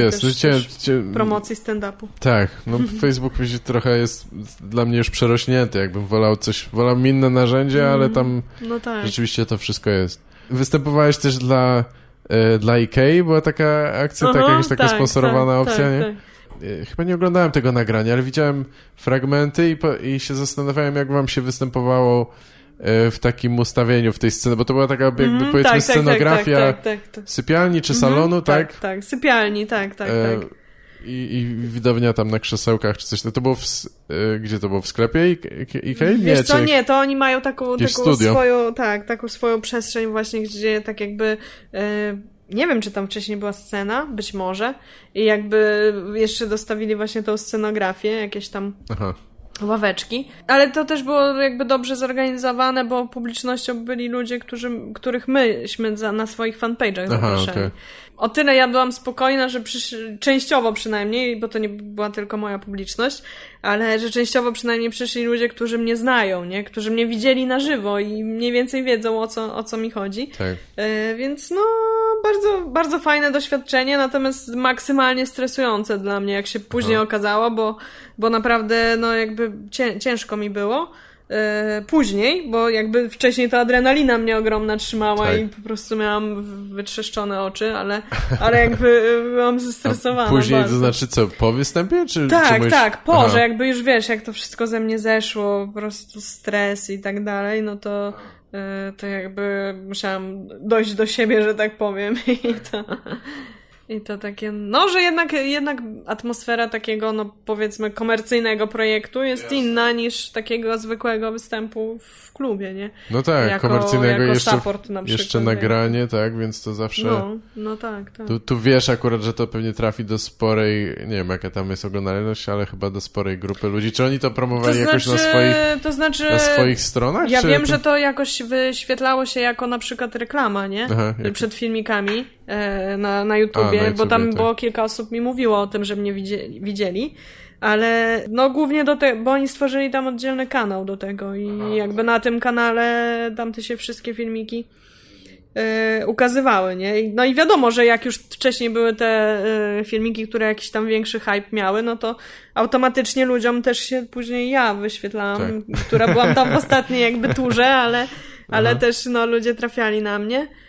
No a jakby jeden z tych filmików też na swoim kanale umieściłam, na którym nie mam nic tak naprawdę, tylko to. I to nie ma jakiegoś dużego zasięgu, ale no ciekawe doświadczenie, że no po prostu ludzie przypadkowo też trafiają. No, ale jednak no i mogą komentować, tak? I to jest jakby ciężko mi czasami to, w sensie jakby z jednej strony to rozumiem, a z drugiej strony jakby cały czas się dziwię, że dlaczego że ja w kimś mogę wzbudzić tyle, nie wiem, agresji albo negatywnych uczuć, że on musi to wyrazić jeszcze pisząc komentarz, nie? No, dziwne to jest, no zastanawiam się. Ale po to jest moderacja. To oczywiście, tak. Że kiedyś nie pamiętam gdzie to było, ale była jakaś debata o tym, na ile możesz jakby moderować swoje kanały społecznościowe, tak? No i już nie pamiętam, kto o tym mówił, ale że tam doszli do wniosku, że mimo wszystko, że to jest twój dom w internecie, tak? Jeśli ktoś się tam sra, no to po prostu możesz się na to nie zgodzić, nie? Tak. I wiadomo, że jeśli masz same idealne po prostu komentarze pod filmikiem, to może dla niektórych być takie, że to jest dziwne, dlaczego tak jest. No ale jednak stwierdzam, że że albo właśnie wyłączenie komentarzy jest dobre, albo jakieś, patrzenie na to, że ludzie nie mogą napisać wszystkiego, nie? Ale a propos rankingów, to ciekawe jest to, że wśród tych rankingów był właśnie na stronie takiej amerykańskiej były tam różne zestawienia i jedno z nich to było komicy najbardziej hejtowani. Nie wiem, czy ty to widziałeś. Nie widziałem chyba. I że był tam ranking najbardziej hejtowanych komików i ja sobie myślę, że wow, że jest coś, co napędza publiczność w drugą stronę jakby, nie? A z drugiej strony, czy będąc hejtowanym można z tego żyć? No jednak tak, bo jakby tak wkurwiasz ludzi, że przychodzą, żeby na ciebie patrzeć, nie? Albo oglądać na YouTubie. No mi się wydaje, że bardzo często ci ludzie są wiadomo, są pewnie różne przyczyny, ale ci najbardziej nielubiani, czy po prostu tam krytykowani w jakikolwiek sposób, to są często najbardziej popularni, bo mi przychodzi do głowy tam Amy Schumer i tam, nie wiem, na przykład nawet Jerry Seinfeld, czy coś takiego, jakby dwie trochę różne osoby, ale Schumer by miała taką fazę hejtu, olbrzymiej... Tak, hejtu też i to się chyba już ciągnie teraz za nią, ale olbrzymiej popularności, gdzie była w bardzo wielu miejscach i może tak jakby, wiesz, ludzie ją widzą, mimo że nie chcą. No tak, że już z lodówki wyskakuje. Tak, jeszcze reprezentuje dla nich coś tam, co im się źle kojarzy. A to Jerry Seinfeld też na przykład taki dla mnie jest jeden on bardzo często się pojawia w rankingach najpopularniejszych, czy takich nawet najbardziej uznanych komików. A ta komedia jest kompletnie o niczym. I też możecie... A w dodatku ma personę takiego bardzo wyniosłego, aroganckiego takiego człowieka. grzecznego pana jakby, nie? W garniturze. Grzecznego? Tak, ale mi się... Też w sensie takiego porządnego, nie? Tak, żeby robić oczywiście, no on jakby nie kryje się z tym, że jest bogatszym takim... Tak, ale może ludzie go nie lubią za to, że ma ileś tam tych samochodów i w ogóle, że jest tak bogaty, jeśli się z tym obnosi. To pewnie też. Nie wiem, to jest zresztą zabawne, jak on to robi, ale on też ma takie, że on właśnie nie przeprasza raczej za nic. Takie, że nie wiem, czy zawsze miał takie nastawienie, pewnie nie, ale teraz taki jest bardzo często w wywiadach, czy coś widzę, że jest, nie podać się, mam to gdzieś, jest i tak obraża ludzi, czy coś, wiesz, jakby... Że już nie jest, bo już nie jest niewolnikiem jakby publiczności w pewnym sensie, nie? Tak, i absolutnie nie ma jakiejś takiej skromności raczej, nie kryje się z tym, że uważa, że jest dobry, więc myślę, że to też pewnie, wiesz, wywołuje. Ale ja myślę, że ci ludzie wszyscy, którzy piszą, też się zastanawiam nad tym nieraz, dlaczego oni to piszą. I u mnie też, ja u siebie czasami widzę ten podobny impuls i myślę, że to jest... Ty wywołujesz tylko jakieś emocje, które tam już były wcześniej. No tak, to prawda, to prawda. Ktoś jest z czymś sfrustrowany, albo po prostu mu się kojarzysz tam, nie wiem, możesz powiedzieć byle co i feministki i coś tam, albo coś do innego. Bigosu, tak? Najbardziej ten popularny komentarz. I to też jest ciekawe, że wiesz, że ja jakby nie mówię też jakby nic kontrowersyjnego, tak? W tej Ikei to już w ogóle nic nie mówiłam, właśnie. Co może zdenerwować ludzi, a i tak ktoś napisze, że to jest gówno, bo po prostu tylko dlatego, że go to nie śmieszy na przykład, tak? Bo on miał inne oczekiwanie wobec tego, że będzie zabawnie, tak? A potem się okazuje, że włącza i a to już jest jeszcze jakby to cała filozofia wątku też kobiet na scenie i jakby tła. Bo niektórych to po prostu irytuje, że masz taką płeć. To już jest to prawda, źle. Tak, jest tu kolejny schemat myślenia, że nie dość, że miałaś czelność wchodzić na scenę i jego zdaniem nie jesteś śmieszna, to jeszcze jesteś kobietą. Mogłaś przecież od razu wiedziałaś, że jesteś kobietą, po co tam się ładujesz, nie? No tak. Jakby mogliśmy się domyślić, że nie da rady, to choćbyś się jak starała, to przecież to jest niemożliwe, bo masz chromosomy inne. Nie, to jest strasznie... Nie, to jest w ogóle jakby, myślę, taka właśnie jakaś diagnoza społeczna, nie? Że jakby, że to w każdej dziedzinie ludzie się spotykają i z krytyką, i z hejtem, i z fanami oddanymi i tak dalej. I to bez względu na to, co robisz, że nie wiem, jak hydraulik ma fanpage'a, to też mu ktoś może pojechać, oczywiście, nie? Tak. Że źle rury położył, nie? Ale jest to dość zabawne, już to słyszałem chyba w paru rozmowach, więc tak trochę parafrazuję, ale że komedia wywołuje, czy tym brakiem śmieszności oczekiwanej wywołuje tak gwałtowne emocje, że ludzie na przykład bardzo źle oceniają filmy komediowe przez to, że nie były śmieszne, czy nie były nawet wystarczająco śmieszne, nie? Że jakie to jest gówno, ja pierdolę, nie? A tutaj ktoś się stara jednak, wiesz, co 30 sekund, co 1,5 minuty jest jakiś żart i stara się to zrobić, to nie jest łatwe. Ale nie? to też jest coś takiego, że w sensie, że jeśli się publicznie jakby pokazujesz, tak, coś robisz, to ty już w tym momencie dajesz zgodę na to, że każdy może powiedzieć o tobie wszystko. I jakby nie można tego negować i tak dalej. Natomiast jakby jest to trudne do przyjęcia czasem, bo ja sobie cały czas myślę o tym, żeby nie oceniać ludzi na przykład, nie? I jakby, że do każdego podchodzić życzliwie, że nawet jak, nie wiem, coś się złego... bo ty taka dziwna jesteś, starasz się być dobrym człowiekiem. Weź, Paulina, co ty gadasz? Ale nie ma tak czasu wiesz, że nawet jak ktoś mnie na to. wkurzy, to sobie myślę, ale dobra, wiem. może miał zły dzień, tak? Tak, ja też się staram tak myśleć. Ale to świat tak nie działa. Chyba nie. Szczególnie, że ty jesteś troszeczkę tam zdehumanizowana przez tą odległość, mi się wydaje, wiesz, to znaczy zakładam, że ktoś patrzy na wschodzie, tak, w Polsce B.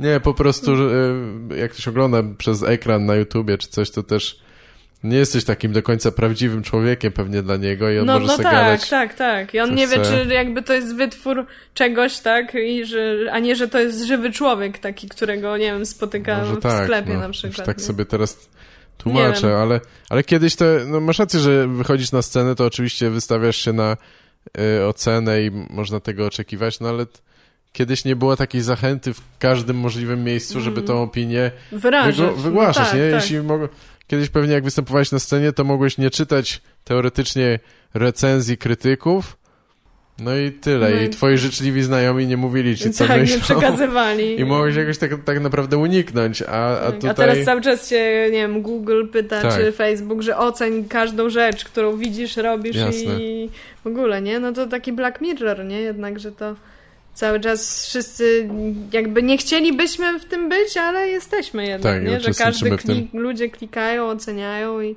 już tak są, nie wiem, jedzenie, nie? Że po prostu jak coś ma 3, no to nie będziesz tam jadł, tak? Tak. Pójdziesz dalej. Tak, bo to jest... A czasami to przecież może być też konkurencja, nie? Która klika. No tak, oczywiście, tak. Czy jakiś ktoś tam, mój znajomy ostatnio udostępniał, czy już nie pamiętam, czy to było ogłoszenie o pracy, czy jakiś taki techniczny artykuł na temat właśnie zachęta do kupowania komentarzy i recenzji w internecie, nie? Jakby nie masz tej usługi, powinieneś mieć, no zadbaj o tak, swój wizerunek, my ci napiszemy coś fajnego, nie? No właśnie. I to zupełnie otwarcie reklamowane, sprzedawane. No tak. No to właśnie w tej rozmowie z Pawłem, co tam mówiliście, że on mówił o Szczecinie, że ktoś tam z urzędu napisał, że pewnie ktoś z urzędu napisał, bo ktoś napisał, że jest dużo parkingów w Szczecinie, nie? To właśnie pewnie był taki opłacony ktoś, nie? Tak. No, ale to jest dziwne, no już nie mówiąc o botach czy jakichś algorytmach. No tak, algorytmy, ale boty, już się wiadomo. No. Czasami nad tym zastanawiam, bo kiedyś ostatnio coś takiego widziałem, że w czacie gdzieś ktoś napisał tam na Amazonie są przecenione dyski SSD, czy coś takiego. I ja wszedłem zobaczyć, ile kosztują te dyski SSD. I sobie pomyślałem, kurwa, może to był podstawiony pracownik, bo to było akurat na Twitchu, który w ogóle należy, to jest platforma streamingowa, która należy do Amazona. Więc myślę sobie, może to nie był normalny człowiek, tylko to był pracownik Amazona, który mówi, fajna wyprzedaż tutaj na to. No tak, ale w ogóle teraz na fejsie te wszystkie chatboty i tak dalej, z którymi możesz się komunikować, tylko wydając im różne tam komendy i to... Znaczy z jednej strony to jest fajne, a z drugiej strony to po prostu taka psychoza. Tak, wszystko jest nastawione też na zaspokojenie twoich potrzeb indywidualnych, teoretycznie, tak? No tak. Ja chcę dokładnie tak ma być, jak ja chcę. Tak, że jesteś więźniem swojego algorytmu, tak? Czy tam newsfeeda i tak dalej. I później coraz więcej wszystkiego cię otacza, już nie wiesz, kim jesteś, a już na pewno nie możesz się zmienić, tak? Bo już dokonałeś pewnych wyborów, więc to już na zawsze po prostu zostało zapamiętane. Tak, to prawda. No to jest przerażające, że to jakieś moje maile, które napisałem, jak miałem lat 20, są gdzieś na serwerze w wielu kopiach. I nieważne, czy je skasuję, czy nie, one tam cały czas będą. Tak, zawsze można się dokopać, no. Żenujące wyznania miłosne. Nie idźmy. Ale to jest ciekawe, tak, że wszyscy się komunikują na Messengerze praktycznie, tak, a to jednak jakby jedna spółka tym zarządza, czyli ma informacje o wszystkich ludziach świata. Tak, o miliardach ludzi. Bardzo to jest dziwne. Fantastyczne, nie chcę już genialne. O tym myśleć na razie. Słuchaj, jedziecie w trasę teraz taką na jesień, tak? Nazywa się Liga Niezwykłych Stand-Uperów. Tak, dokładnie. Tam Magda Kubicka, Ola Petrus. Tak. I jakiś tam 2 typów, tak? Ja nie wiem, kolesie nie są śmieszni, więc ja nie jestem pewien. Nie, ale chyba ich nie kojarzę. Natomiast... To znaczy, Jakub Ćwiek, pisarz też. I też Michał Pałupski i Maciej Lobolinkę. Okay. Szczerze powiem, że też ich jeszcze nie widziałam na scenie. W sensie Michała widziałam, ale pozostałych nie, więc dopiero zobaczę, jak to wygląda. No ale patrząc na to, co się dzieje jakby na ich kanałach społecznościowych, to widzę, że mają publiczność swoją i jednak chłopaki jeżdżą w trójkę, też jeździli wcześniej, więc docierają do być może w ogóle nie ludzi nieznających stand-upu, tak? No bo jednak Kuba, jeśli jest pisarzem, no to dociera do zupełnie innej publiczności, nie? Niż powiedzmy stand-uperzy w taki standardowy sposób, nie? Że wychodzą od zera, nie? I coś próbują Najpierw był znany z pisania, tak? A ty go kojarzysz? On też beletrystykę jakąś pisze, czy coś? Czy? Wiesz co, właśnie żeby się podszkolić to mieć szacunek do niego, to kupiłam jego najnowszą książkę, ale jeszcze jej nie przeczytałam. Żeby mieć szacunek, albo brak, bo jak przeczytasz, to się okaże, że on zżyna z Blanki Lipińskiej po prostu. Czyli ruszacie tak jakoś jesienią? W październiku? Aha. Ja sam muszę spojrzeć w kalendarz, ale... Spoko. Nie, w październiku. W październiku i mamy 2 wydarzenia też w listopadzie. I ostatnie wydarzenie mamy 11 listopada w Białymstoku. O kurde. Także takie piękne uczczenie Dnia Niepodległości będzie. Interesujące. No ale może to będzie akurat fajne, nie wiem, odskocznie dla ludzi, którzy nie chcą uczestniczyć trochę w tym wszystkim i się... No tak, ale to wiesz, ja się z tego śmiałam, mam nadzieję, że to nie jest plener gdzieś tam na rynku. Nie, ale ja się z tego śmiałam, że w zasadzie to dobrze, ponieważ jest Marsz Niepodległości 11 listopada i wtedy wszyscy ci białostoczanie, którzy chcą manifestować polskość, są w Warszawie, prawda? Tak. A my będziemy rzeczywiście w Białymstoku. Przyjechali autokarami, to prawda. No, to tak to wygląda. Ale mamy 15 wydarzeń w całej Polsce. Zaczynamy w Świnoujściu, a ostatnie wydarzenie mamy w Białymstoku, także praktycznie całą Polskę przejedziemy. Ładnie. Będziecie tak się dzieje. Robić takie jakieś występy po 10-15, czy rotacja będzie jakaś? Nie, to już właśnie te 10-15 minut, bardziej 15. No i jedna osoba będzie prowadziła, a reszta coś tam zaprezentuje, także ja coś tam jeszcze piszę na tą trasę tylko, żeby jakby też trochę z innej strony może się pokazać, chociaż nie wiem, czy potrafię, ale może. Też próbujesz coś napisać takiego zupełnie innego niż wcześniej, tak? Troszeczkę tak, no i wcześniej jeszcze jadę też z Olką Szczęśniak jako support, też mamy tam też koło 15 występów, czy nie pamiętam dokładnie ile, ale pewnie gdzieś tyle, więc to się bardzo wszystko dobrze składa, bo najpierw jadę na support z Olką, a później jadę na tą trasę, więc tam praktycznie dzień po dniu będę miała występy, bardzo niewielkie przerwy, no i co, i się cieszę. że to się tak samo poukładało i się też nie nałożyło na siebie. Tak, to fajnie. Ale to już energia wszechświata sprawiła, że to... Po prostu, jasne, tak. Siedziałeś po prostu i przywoływałeś pozytywne obrazy, tylko tak to się samo zrobiło. Tak. Się poukładało dobrze. Jakie masz jakieś, poza tym, no właściwie powiedziałeś, jakie masz plany, więc, ale zastanawiam się, czy masz też jakieś takie ambicje, czy coś właśnie, żeby coś pisać, tak? Albo coś robić poza scenicznymi występami jeszcze? To znaczy ambicji to ja mam tyle, że mogłabym jeszcze rozdać innym ludziom, no tak. Prawda?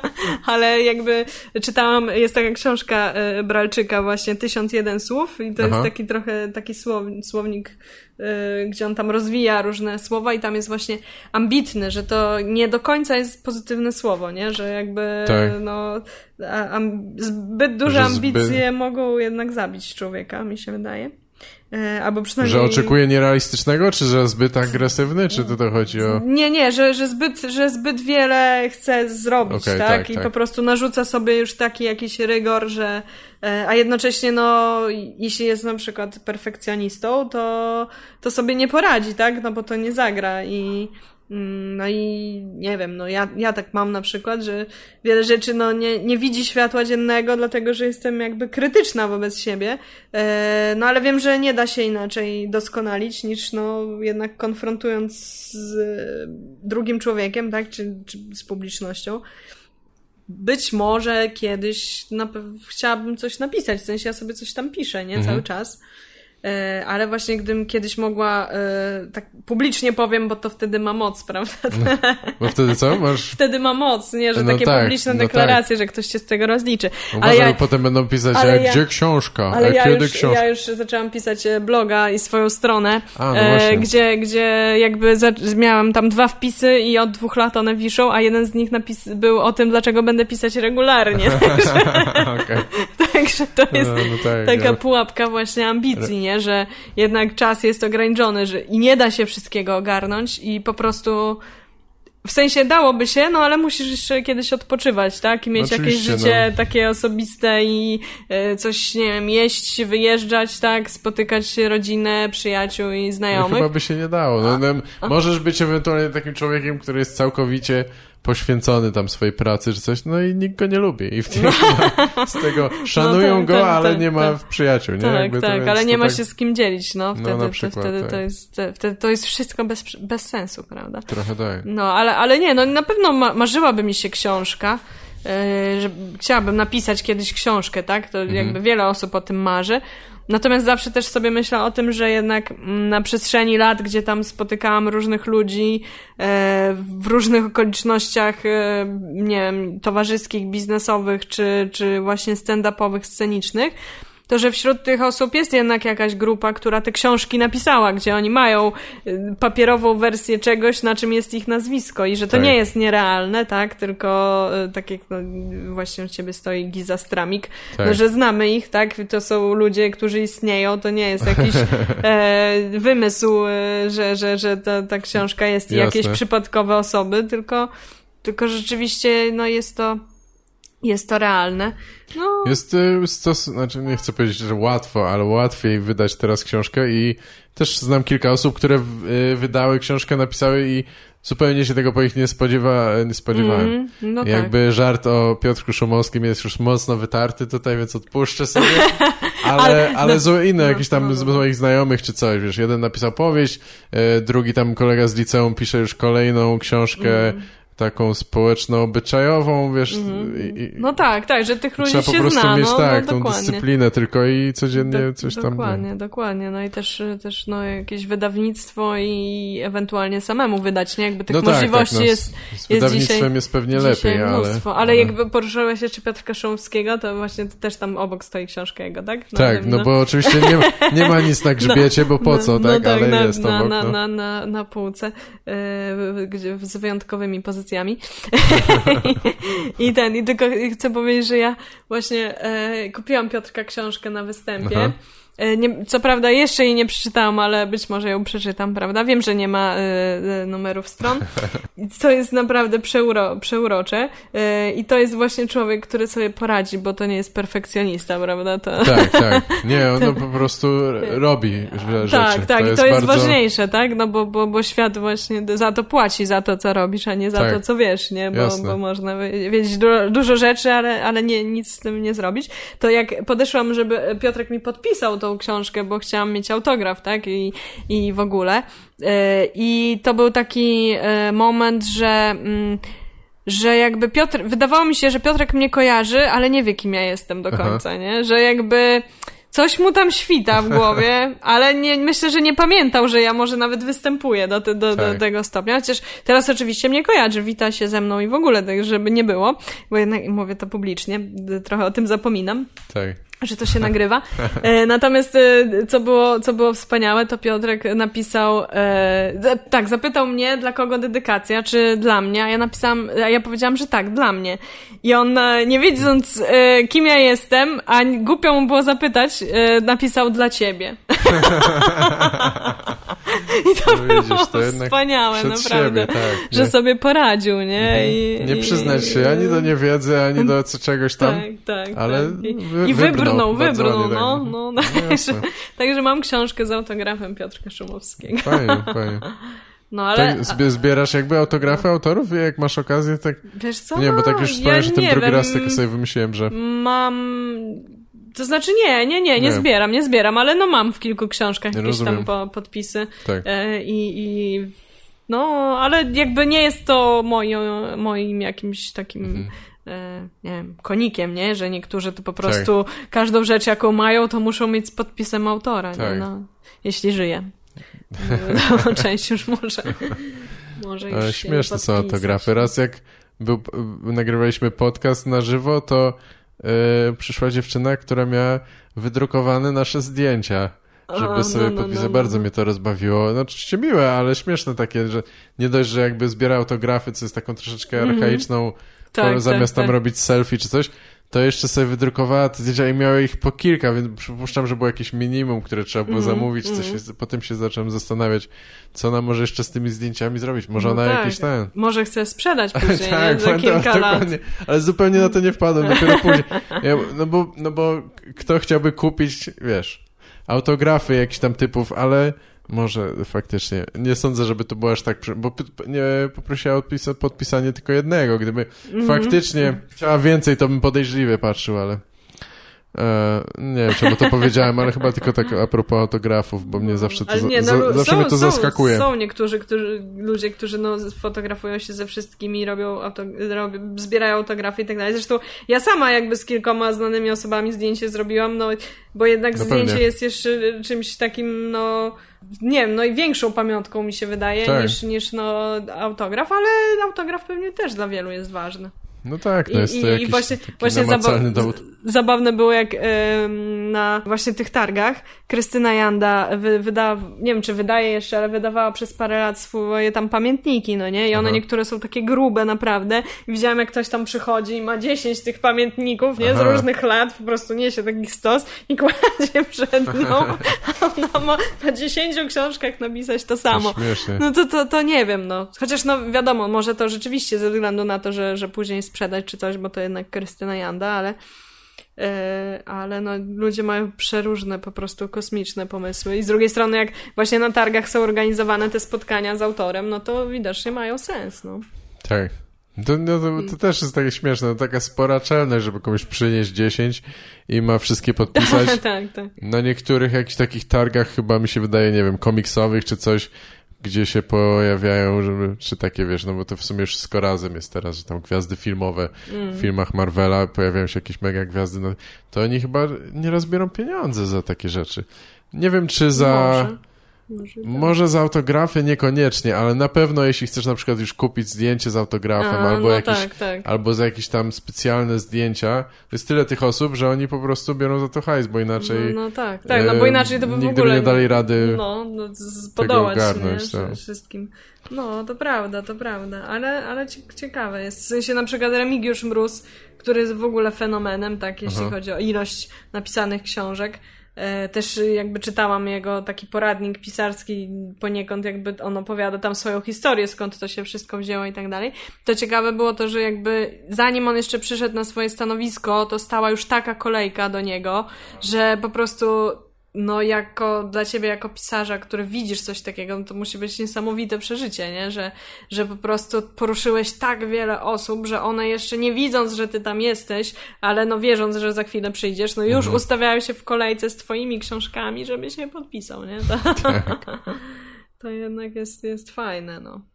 To jest jakby też biznesowo dobre, tak? No bo jeśli ktoś tylko jakby widział książkę, a zobaczy autora, no to już łapie z nim jednak relację, jakiś, może dodatkowy kontakt.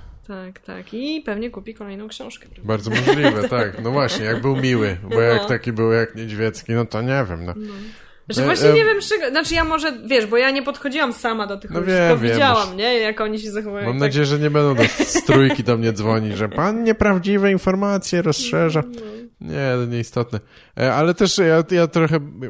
To jest fajne rzeczywiście tam sobie zrobić zdjęcie czy coś.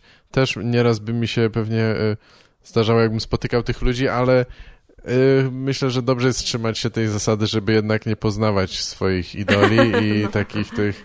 Że jednak niech oni pozostaną w sferze domysłu, że są tacy wspaniali artystycznie czy coś i na pewno są też fajnymi ludźmi. Nie, pewnie nie. Ktoś, kto poświęca całe swoje życie na przykład właśnie stand-upowi, prawdopodobnie ma chociażby zaniedbaną rodzinę, więc tak nie wiem, czy to jest... Może być nie ma co ubóstwiać, ale... Znaczy, albo wtedy, wiesz, dowiadujesz się, że on jest naprawdę prawdziwym człowiekiem, nie? Że po prostu ma swoje problemy jak każdy i tak dalej A może być też obciążony karierą i jakby już nie daje rady, bo już ma dosyć, nie? Bo to już tyle lat trwa, a nie może. Nie może jakby sobie odpuścić, tak? Widziałem bo... Scarlett Johansson, ona miała szpinak na zębie, jest taka jak my. Ona też ma coś tam. No właśnie. Jak chusteczki do dmucha nos. Czasami może tak... No nie wiem, trzeba być bardzo też odważnym, żeby wejść w taką normalną rozmowę z taką osobą, nie? No tak, jeśli w ogóle jest czas na to. Nie wiem, to jak ja tam właśnie, nie wiem, poznałam dzięki Oli Petrus Wojciecha Waglewskiego i jakby no zrobiłam sobie tam zdjęcie z całym zespołem, ale no jakby ja nie wiedziałam, co ja mam zrobić. W sensie przedstawiłam, jakby przywitałam się i zapytałam, czy mogę zrobić zdjęcie i do widzenia, nie? No bo jasne, po co? Że jakby, nie wiem, ani taka osoba nie potrzebuje pochwały, ani feedbacku, ani jakby ona już jest na takim etapie, że wie, że jest dobra, tak? No chyba tak, że no może nie każdy, tak? Ale jeśli ktoś, nie wiem, nagrał 20 czy 30 płyt, no to już to jest naturalne raczej. Chyba tak. Tak nie wiem, myślę, że może ta pochwała nadal się liczy, jest miła, ale faktycznie, no tak, już w pewnym momencie to... inne znaczenie, no. Tak. Bo tak... Tak, nie ma już pewnie takiej wagi. No. Ale ja chciałem powiedzieć, Paulina, że jesteś bardzo zabawna i mi się podoba to, co robisz. Dziękuję. Więc pamiętaj o tym. Dziękuję. Ale... każdy robi to, co umie, no. A ja, znaczy to, co się wydaje, że się umie i ja tak mi się wydaje, że ja nic innego nie umiem i tak z tym wychodzę do świata. To.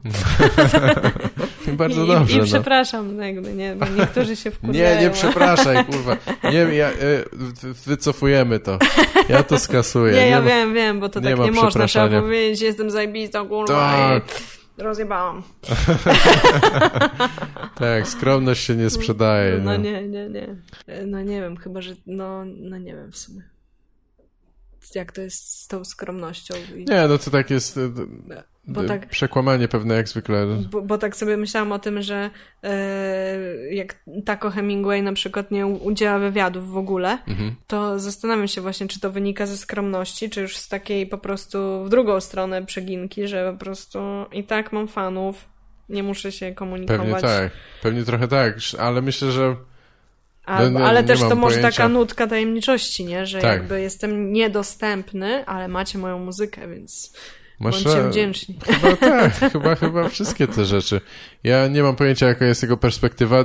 W moim przypadku, w sensie ja na jego miejscu na pewno bym ja po prostu nie mam zaufania do prasy i do pisanych wywiadów. Więc no tak. To jest inna forma taka. Skoro możesz bezpośrednio się komunikować z tymi swoimi fanami czy cokolwiek, no to nie ma jakiegoś wielkiego powodu, żeby przez tego pośrednika to robić. To chyba też trochę stąd to wynika, że to odpada, nie? Teraz to się robi sesję zdjęciową albo coś tam, ale wywiad nie jest nawet koniecznością jakąś chyba. Ale nie mam pojęcia dlaczego. No na pewno tak, niektórzy się ukrywają i jak już będzie ten wywiad, to będzie hit. Wydarzenie, albo zrobią to z kimś, komu ufają i rzeczywiście albo coś żeby, fajnego. Żeby przeczytać, to musisz zapłacić. Albo po prostu... Co musisz? Musisz zapłacić. No tak. Żeby... Albo po prostu nie ma nic do powiedzenia, no bo to też jest inna powiedział w piosenkach. Kwestia, tak, czasami słyszysz wywiady już nie mówiąc tam o jakichś sportowcach, ale z muzykami na przykład. Mogą być genialni muzycy, ale to nie znaczy, że oni umieją się nawet wysłowić tak dobrze. Tak. No, że mają jakiś tam swój świat, nie? Tak. A jak już wychodzą tak bardziej jakby publicznie, no to może być różnie. Ale podoba mi się to, co Taco Hemingway na ostatniej płycie tam nagrał w jednej z piosenek, że jestem głosem pokolenia, które nie ma nic do powiedzenia. Okay. To mi się bardzo spodobało, że to jest esencja po prostu czasów, w których żyjemy. Coś w tym jest, no. I w ogóle to jest takie, głębokie. Słuchaj, no dobra, chyba będziemy kończyć, chyba, że jest jakieś tematy, których byś chciała na przykład poruszyć. Może coś... Nie wiem. Coś, o czym nie wiem albo zapomniałem. To będziemy udawać, że to wyszło naturalnie. W sensie wiesz, że... się wytnie. Tak. Nie, no ja część tam wycinam zawsze takich przerywników. O czym jeszcze? Nie oczekuję od ciebie, tylko może czasami wiesz, może być coś tam co jest dla ciebie głowy, ważne, czy coś, co robisz, czy robiłaś, ja akurat nie skojarzyłem. Z takich ciekawostek Znaczy, robić to zawsze coś tam się robi, tak, nie? Ale smaruję chleb masłem. Może nie warto wszystkim też mówić czasem. Bo wspomniałeś o Amy Schumer i właśnie tak mi się przypomniało, że ja odkryłam taką rzecz, że sobie kupiłam jej książkę, ale jeszcze jej nie przeczytałam oczywiście, bo jest przetłumaczona na polski. I odkryłam, że ta książka została wydrukowana w Białymstoku. Że Białymstoku jest właśnie wydawnictwo kobiece, które właśnie wydało tą polską wersję. I tak się zdziwiłam, że w sensie, że w ogóle nie wiedziałam, że takie wydawnictwo w Białymstoku istnieje i że rzeczywiście oni dużo tam ciekawych książek wydali i zaczęłam się tam tym interesować. No i właśnie zaczęłam też tą książkę Amy czytać, ale jakoś też ją porzuciłam wśród tam 20 innych książek, do których chcę wrócić, ale no pewnie. Jak będę w trasie długo, to będzie trzeba coś robić. No właśnie, może zdążysz, tak. Ja zamówiłem kiedyś książkę Douga Stanhope'a i też była wydrukowana w Polsce, ale z zupełnie innych powodów, po prostu wiadomo, Amazon wykorzystuje tanie koszty produkcji i siłę roboczą i drukowana taka na zamówienie, więc ale też było to śmieszne dość, bo ja dość długo czekałem na tą książkę, a była tak blisko. Wiesz, zamówiłem z brytyjskiego, a ona przyszła z Polski tak naprawdę. Nie, właściwie to chyba oni ją drukują wysyłają i może nawet wówczas do Niemiec poszła do magazynu, bo jeszcze nie było chyba Amazona w Polsce i z powrotem. Absurdalne to jest, ale tak. I to napisane przez amerykańskiego komika, który nigdy nie był nawet w Polsce, więc to śmieszne dość. Nie miało to nic wspólnego z tym, co mówiłeś prawie, ale tak wiesz, no ja też coś powiem, to było jakieś... Ale też mam historię.